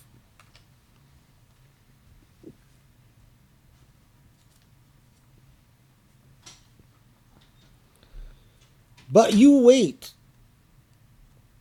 because there is a point in which the heavens will dissolve like a pale melting flour. This reality will dissolve.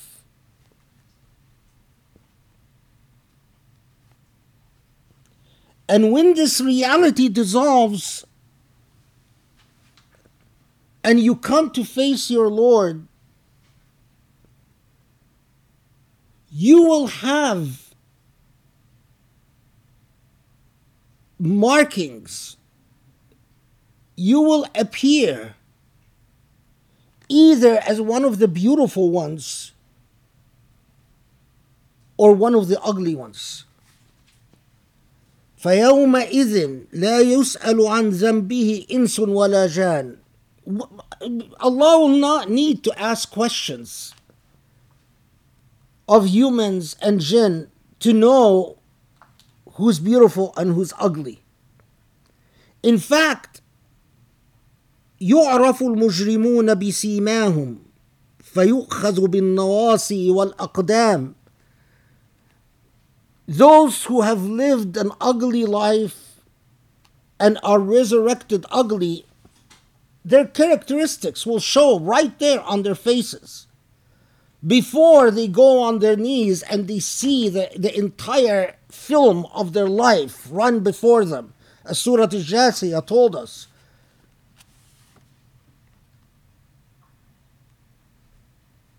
It is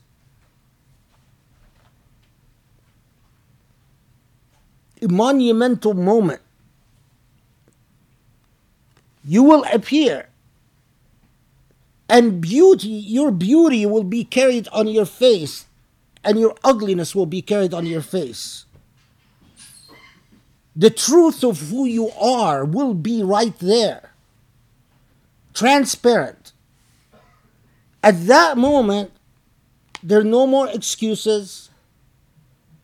There are no more delusions. There's no more shenanigans. You can't play games. You can't hide things. There are no more arguments. Things are transparent. Because in life, on earth, in order to see the truth, we need to work very hard to see the truth, to achieve transparency. Because we have willpower, and our wills can camouflage things very well. We are very good liars. We lie to ourselves, we lie to others. But when all is erased and nothing remains but the face of your Lord, and that is the moment of utter transparency. And the moment of utter transparency, all is seen.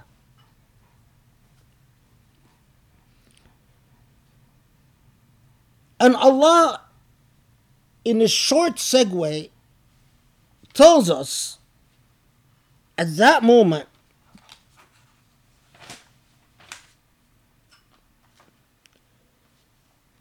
those who will be grabbed by their ankles to suffer the results of their actions in hellfire,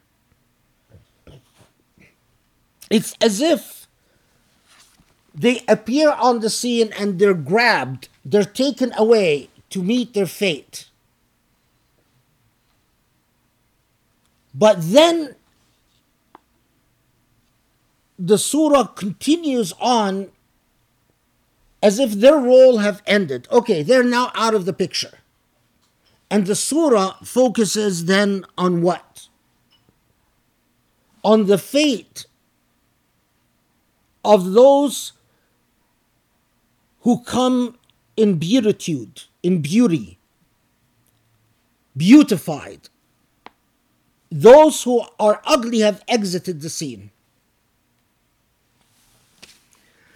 Surah al Rahman, remember, is there to console you. And console you how? In a word, Surah al Rahman is telling you, you see all of this in your life, all the struggles, all the hardship, all the aspirations, all the dreams, all the things that you wrestle with, all of that is temporary and temporal and artificial. And it will be wiped away, and only the face of your Lord will remain. Now, what do you do with that? Don't be among those who will exit the scene, will go away. Because you want to be among those who will come at that moment wanting to continue with the Rahman, wanting to continue the rest of the narrative, the rest of the journey with the Rahman. And now we come to the part in Surah al Rahman when it talks about after the ugly ones have exited the scene, it talks about al-jinan. And it talks about jannatan wa min dunihima jannatan. Two jannahs. And other than these two jannahs, there are another two jannahs.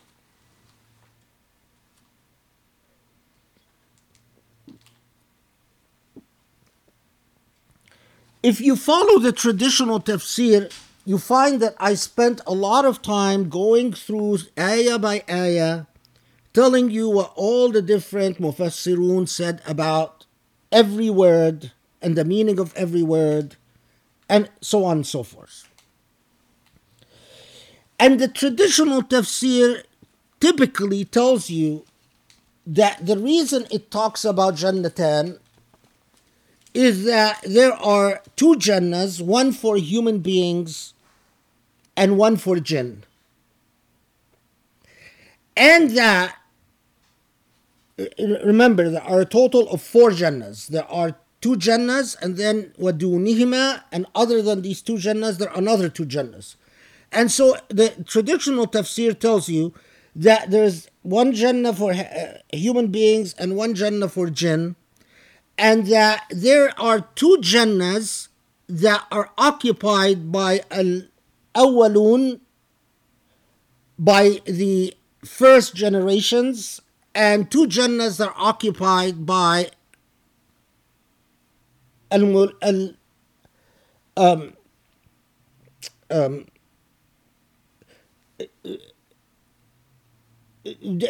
generations that come later. I'm blanking out on the word, but anyway, that in other words, that there are 2 Jannahs of high level that are occupied by people like the prophets and the companions, and then there are 2 Jannahs that are occupied by later generations, and that the 2 Jannahs that are later are of a lower status than the 2 Jannahs that are occupied by the first generations. Allahu A'lam, Allah knows best, but this is not the way I understand Surah al Rahman. And in the spirit of full disclosure, I have to tell you that the way I understand it, I mean, of course, you're absolutely free to reject it completely, but the way I understand it is completely different. And in fact, it might be that you won't find a single tafsir that supports me. It might be that.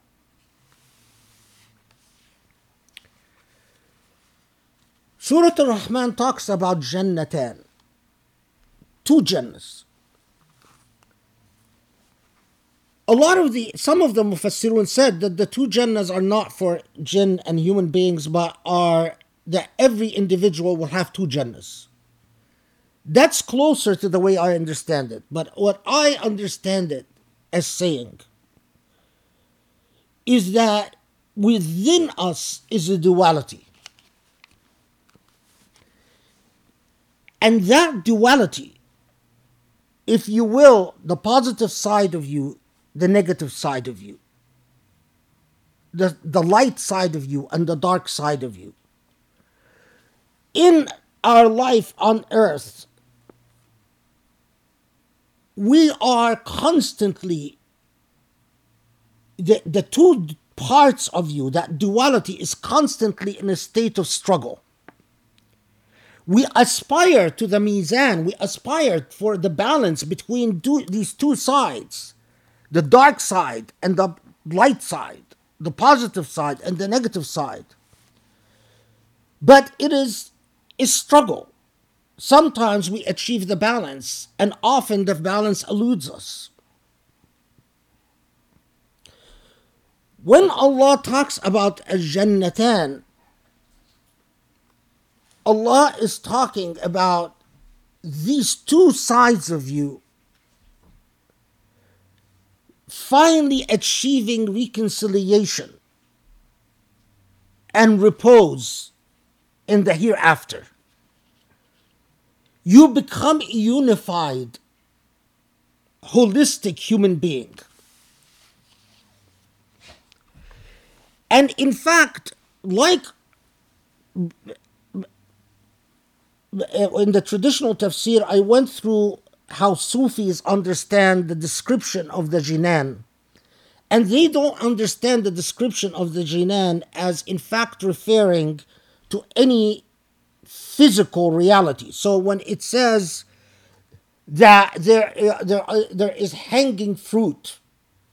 The Sufis say that these hanging fruits refer to the fruits of knowledge, that in fact in the hereafter the fruit of knowledge will become attainable to you. I agree with that, and I'll detail a little bit more.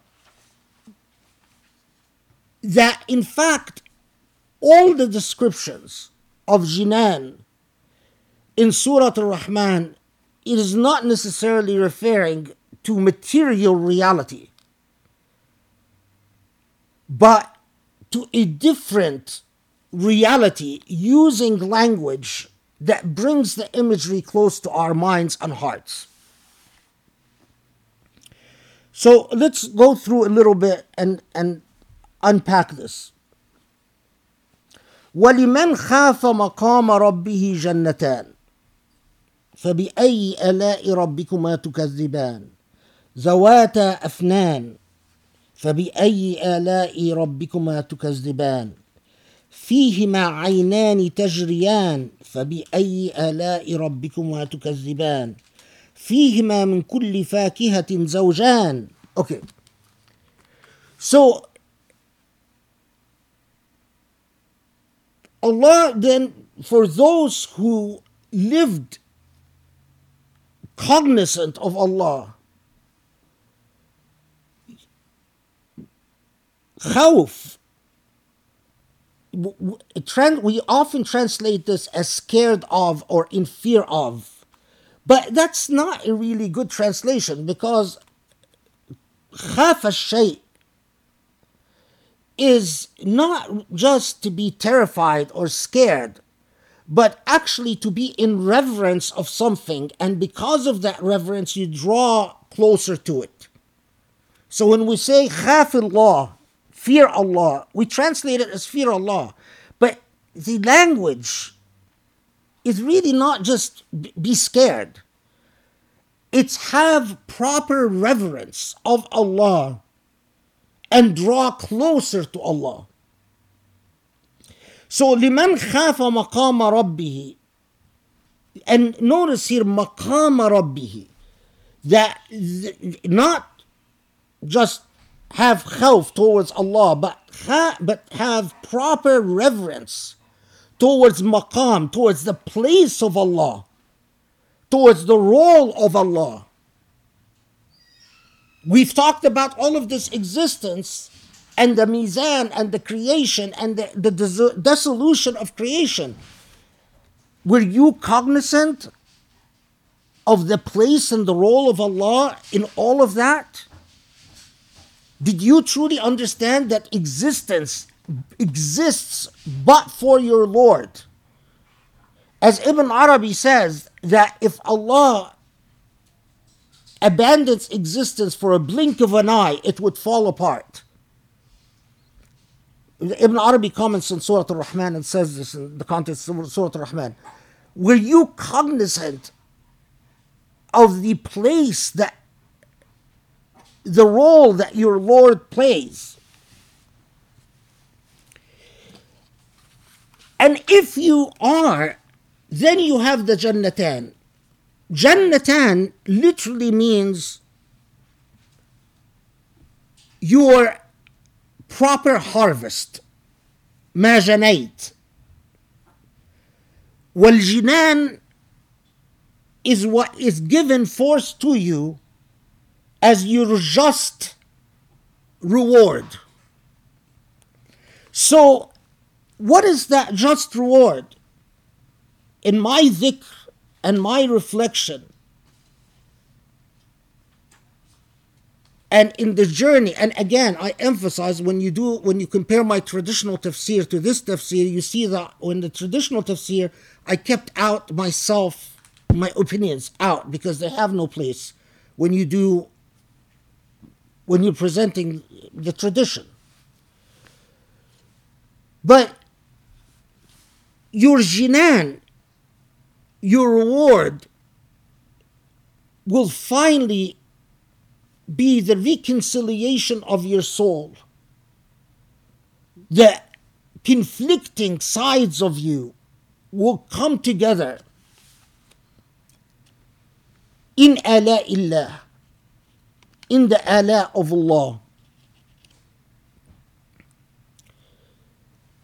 And then the surah goes on to describe the results of this reconciliation at two levels. I don't understand the Jannatan as one for people and one for jinn. I believe that it's talking to the individual. And Allahu Alam. And it is telling the individual what is attainable. And what is attainable is at two levels. I don't believe that there are two Jannahs for the first generations and the two Jannahs for the later generations. But it is talking about what is attainable at two levels. The first level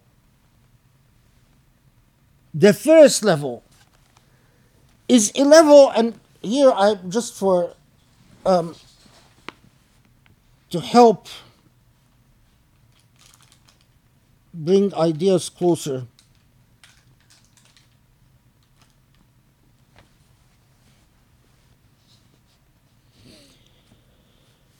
Here's what, for instance, Jilani says about فيهما عينان تجريان فبأي آلاء ربكما تكذبان فيهما من كل فاكهة زوجان.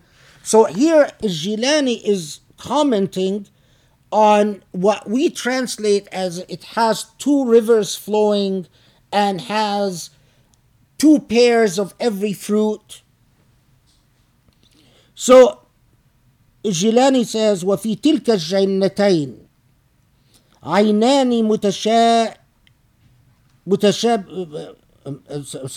عينان this can't be wrong متشائتان عينان من بحر الحياة الإلهية المتفرعتان على أسمائه وأوصافه الجمالية والجلالية تجريان بين يد الخائف الملتجئ إلى الله على مقتضى التجليات الحبية. أي وفي كل فاكهة زوجان صنفان من المعارف وفيهما صنفان من المعارف فيهما والحقائق على مقتضى تربية العينان المذكورتان. So what is Jilani saying? It's saying that the فيهما عينان تجريان is not referring to water and a river. What it's referring to, sorry, hold on 1 second. What it's referring to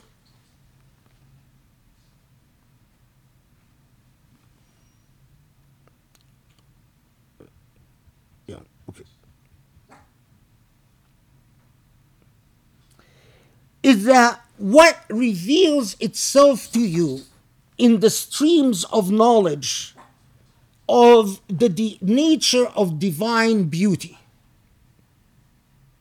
So the way Jilani understands it and the way a lot of Sufis understand it is that when Allah says Aynani Tajriyan, these are streams of knowledge and streams of consciousness that bring you closer to the divine beauty.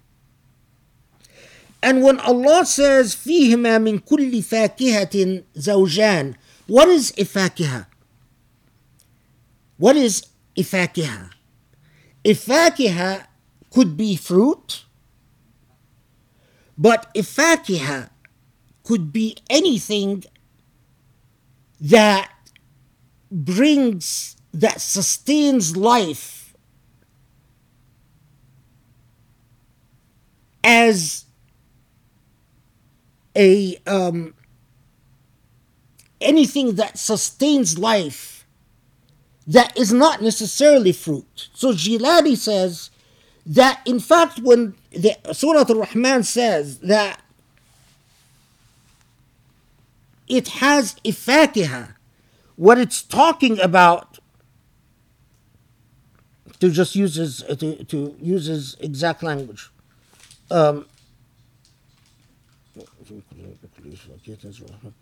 صنفان من المعارف والحقائق على مقتضى تربية العينان المذكورتان. So it's talking about the yield that comes from the stream, that it has levels of enlightenment. Jilani understands it to a level of enlightenment to humans and jinn. I understand it as levels of enlightenment to your two competing and conflicting sides. Now, notice here, so what distinguishes the first level of the two jinan and the second level of the two jinan?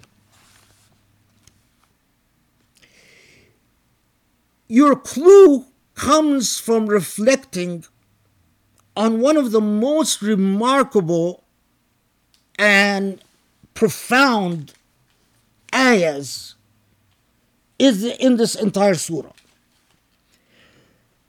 متكئين على فرش بطائنها من استبرق وجنى الجنتين دان.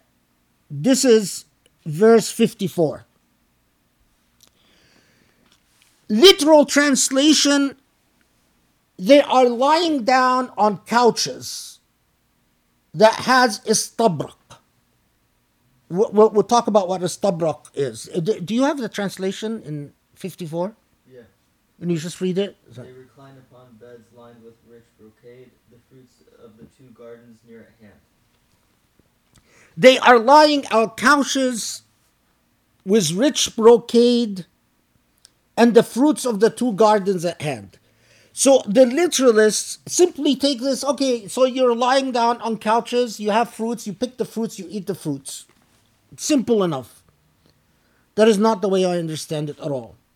And that is also not the way that Jilani understands it at all. And others like Jilani.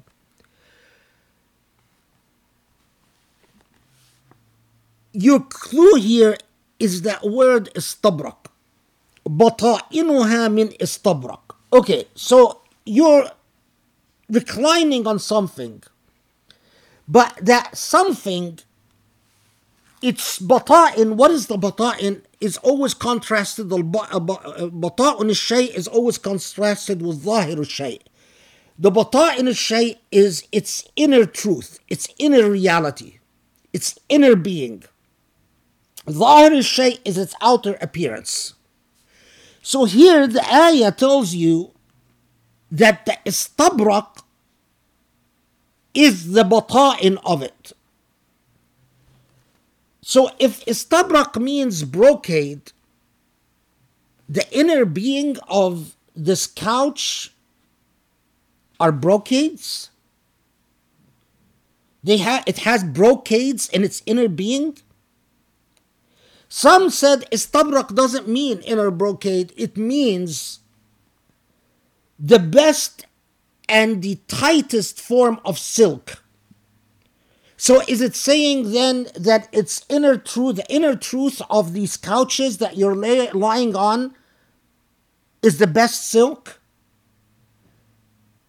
The traditionalists said, well, it's telling you what is the inside of it, so then letting you imagine what could be outside. So in other words, if it's inside is this very fine silk, can you imagine how beautiful the outside is? Or if its inner reality is the brocade, can you imagine how how beautiful the outside is? This is not where my dhikr took me.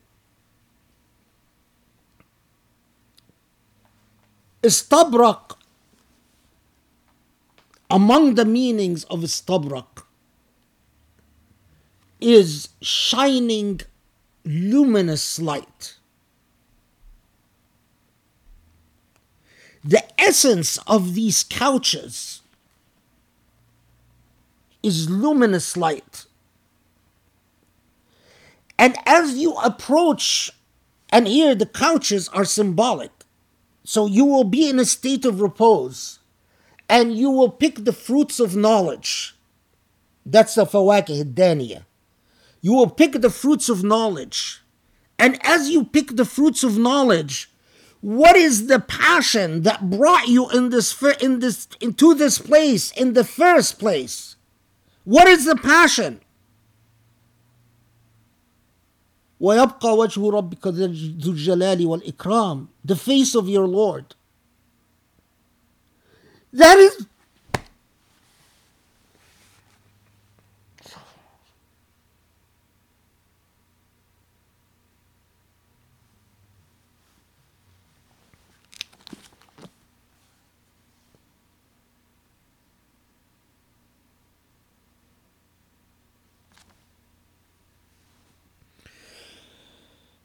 That is the passion that brought you there in the first place.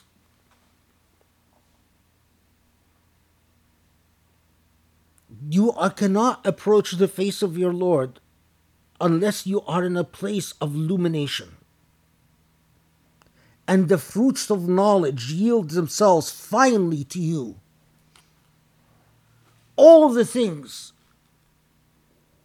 that you passionately longed for, to see beauty in its true sense. You've seen a lot of ugliness in the world. You've seen what happens when the demonic side. You've seen all the ugliness that can come to be away from your Lord, when people drift away from the beauty of God, the Rahman. When there is no Rahman, there is no mercy and compassion. You've seen all the ugliness. You want to see the opposite. Finally, let me see that unadulterated beauty exists. And that is the face of your Lord. And that is attainable symbolically in this reclining state on things the truth of which is illumination, istabrak, what illuminates and shines, and you reach for the fruits of knowledge.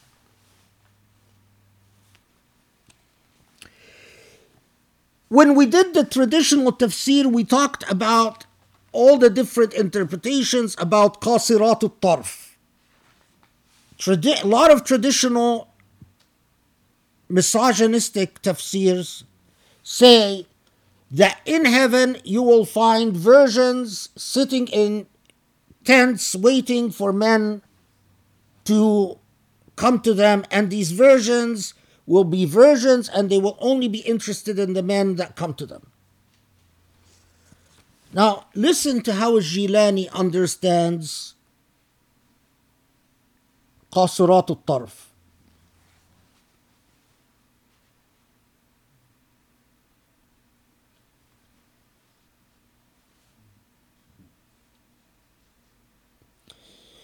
قاصرات الطرف أي كل منهم منحصرة الطرف مقصورة النظرة على كل من هي ترد عليه بحيث لا تتعدى إلى غيره لاختلاف قابلياتهم حسب الفطرة الأصلية بمقتضى اختلاف تجليات الحق وشؤونه بحيث لم يطمسهن أي لم يتلذذ بالمعرفة معهن ولا بعدهن. كذلك إذ مراتب الشهود على مقتضى تجليات الوجود وتطوراته، فكما لا تكرر ولا اتحاد بين اثنين في التجليات الإلهية، كذلك في مراتب أرباب الشهود القابلة لها المستعدة إياها.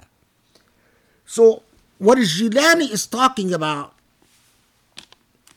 is قاصرات الطرف. You take your patriarchal biases out. You take your male chauvinistic tendencies out. I told you that to be able to cleanse the self, to achieve the mizan, is very difficult. And to read the Quran without male chauvinism is very difficult. Because men want to see, that's part of what they've been programmed. They want women to submit. So when you take قاصرات الطرف, you take the words literally. قاصرات الطرف. What are the words in a literal sense without the sexist bias? It could refer, and Jilani understands it as referring, to levels of enlightenment that are limited and limited and proportional to your tajalliyat, to your level of advancement in the attainment of divine knowledge. لم يطمسهن إنس ولا جان. They have not been corrupted. All knowledge is corrupted by other human beings and jinn. No truth reaches you that has not been biased to one extent or another by the normal or paranormal. That's the nature of knowledge. So what you have here is unadulterated, pure knowledge that comes directly from the divine. So far, the Jannatan, the first two Jannas, are thoroughly about Wajhu Rabbika Dhul Jalali wal Ikram, about the face of your Lord. And the levels of attainment and enlightenment, and to put it bluntly, the extent to which you will be able to see your Lord. Remember the story of Ibrahim alayhi salam when he told Allah, I want to see you. And Allah said, well, I will show myself to this mountain. And then the mountain crumbles. What this story tells us is that our Lord is not just beautiful, but our Lord is something else. And the extent to which you will be able to absorb and perceive. Now, we come to a very important point.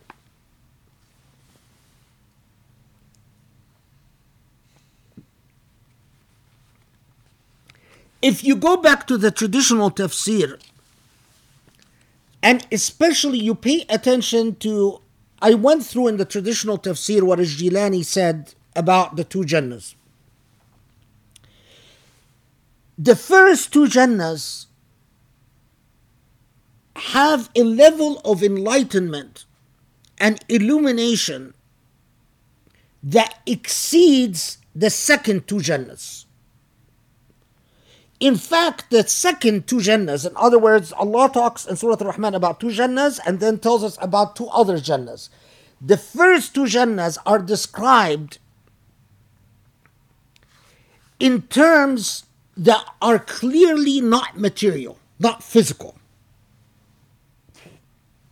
The later two Jannas are described in terms that sound far more physical than the second two Jannas.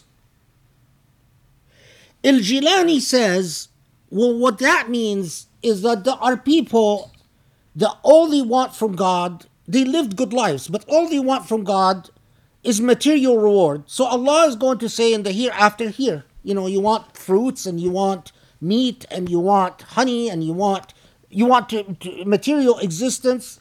These are the second set of two Jannas.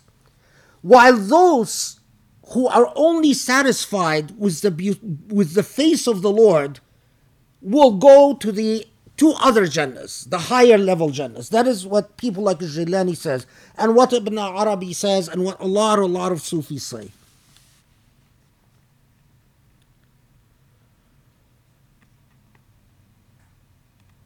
my dhikr on Surah al Rahman has led me to a different conclusion, and I know it is a conclusion that will scandalize a lot of traditionals.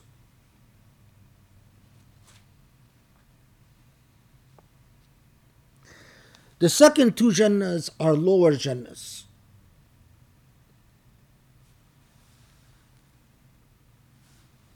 The first two Jannahs are higher Jannahs. But reading Surah al Rahman and living with Surah al Rahman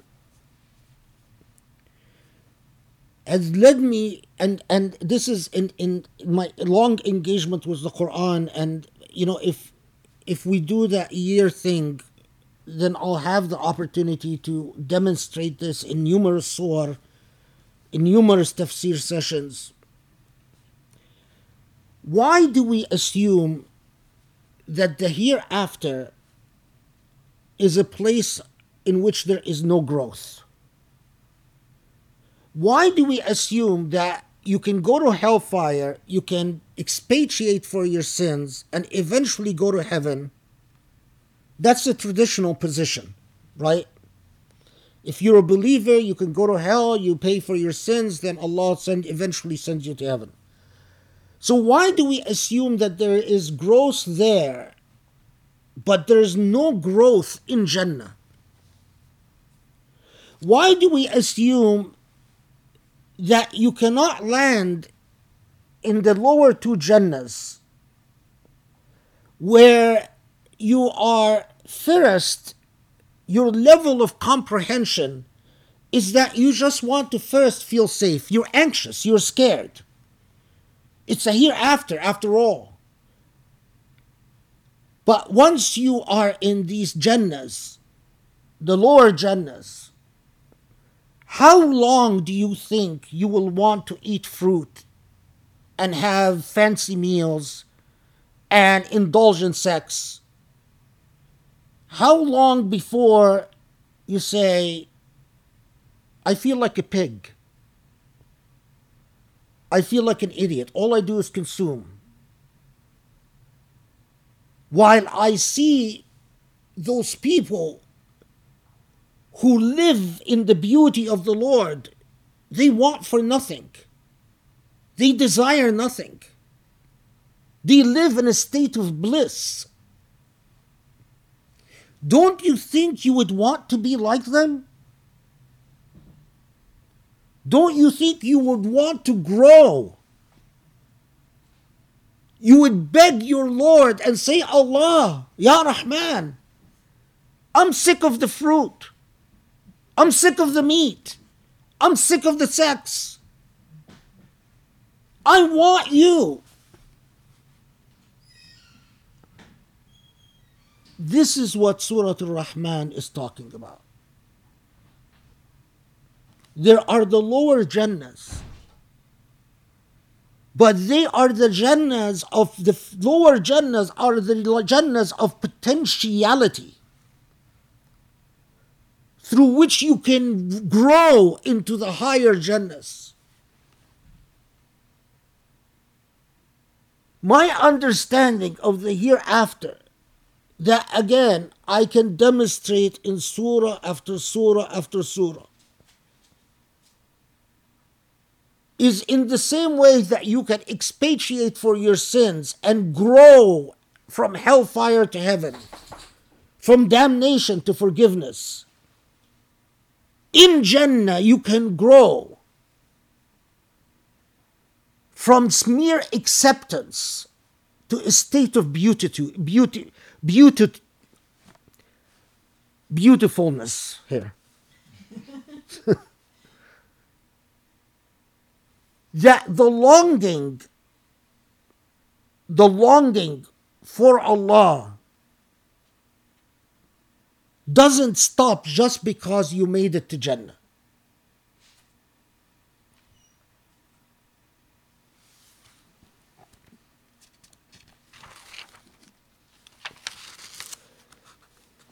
Then, as Surah al Rahman comes and tells us you know, you could be in the lower two Jannahs where you enjoy material things, but there are these two higher levels, the levels in which the mizan is most perfect, in which you are among the muqarrabun, the ones, al-muqarrabun, those who are close to Allah, those who achieve a level of beautification and a level of perception of the beauty of their Lord. Don't you want to be among those, even if you land in the lower Jannahs, grow into the higher Jannahs?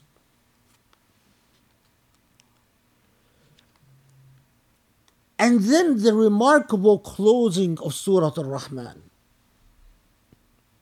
تبارك اسم ربك ذو الجلال والإكرام.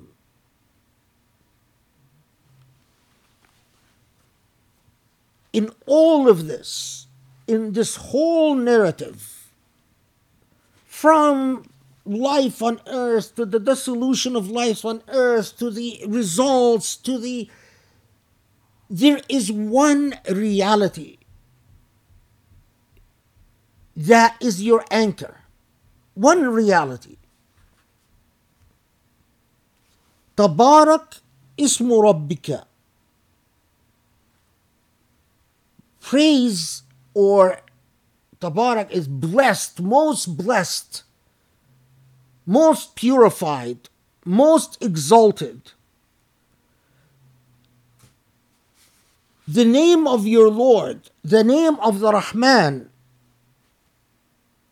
who without which no mizan is possible, no perception is possible, no beauty is possible, no jinan is possible.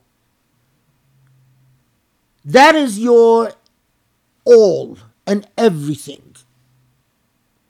So, because of the music of Surah al Rahman, because of the message of Surah al Rahman,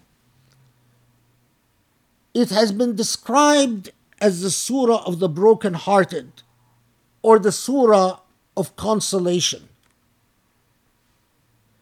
Why? Because you come to the surah and it takes you in a trance. فَبِأَيِّ آلَاءِ رَبِّكُمَا تُكَذِّبَانِ.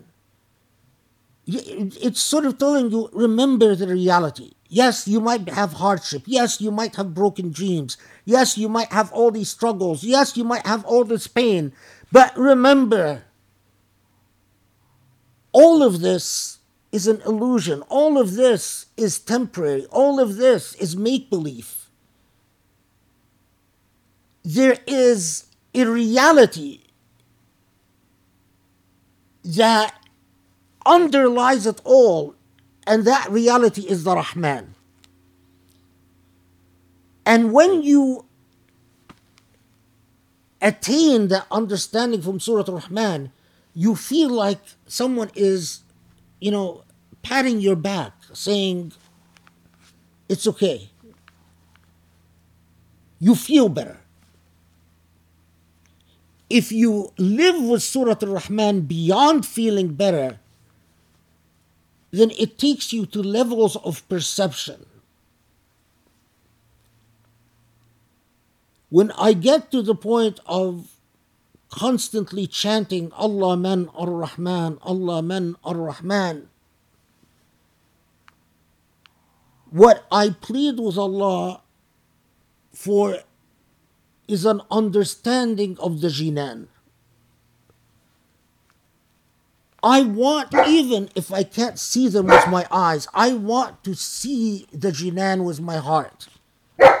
And I constantly plead with Allah to make me wise enough, clean enough, pure enough, beautiful enough to attain the higher jinan, not the lower jinan. Other than avoiding hellfire. I mean, that of course is, for granted that first you want to avoid the hellfire, but the aspiration, I am impatient.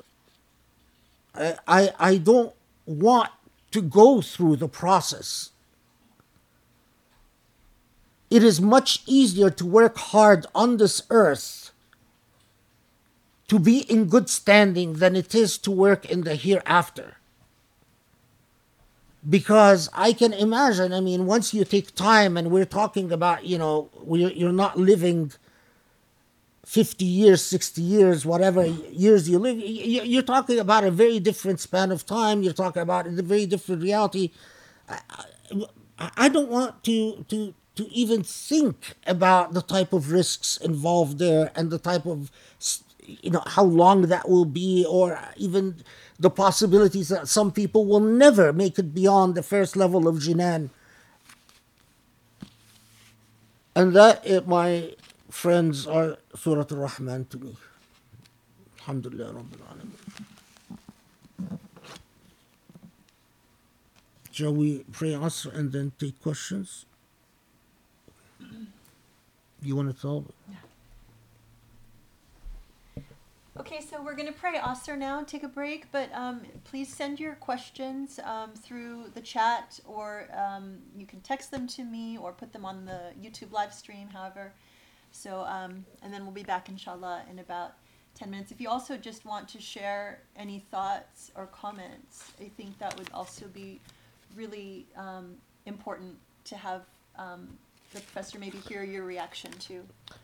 I forgot what, you always forget something. I forgot there is a hadith. When the Prophet ﷺ, it's a hadith that modern Muslims just never hear anymore. But the Prophet ﷺ was asked, what is the bata'in min istabrak? These couches that we're talking about, and the istabrak is its bata'in, its true essence, and so on. And the Prophet ﷺ said, Hiya nurun yatala'la. It is shining light.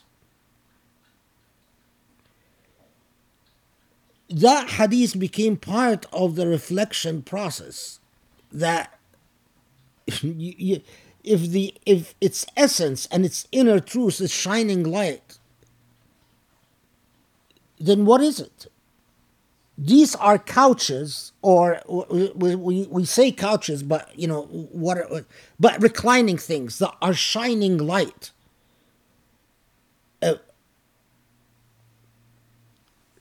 So, and I forgot to mention that. So we'll pray Asr and come back, inshallah.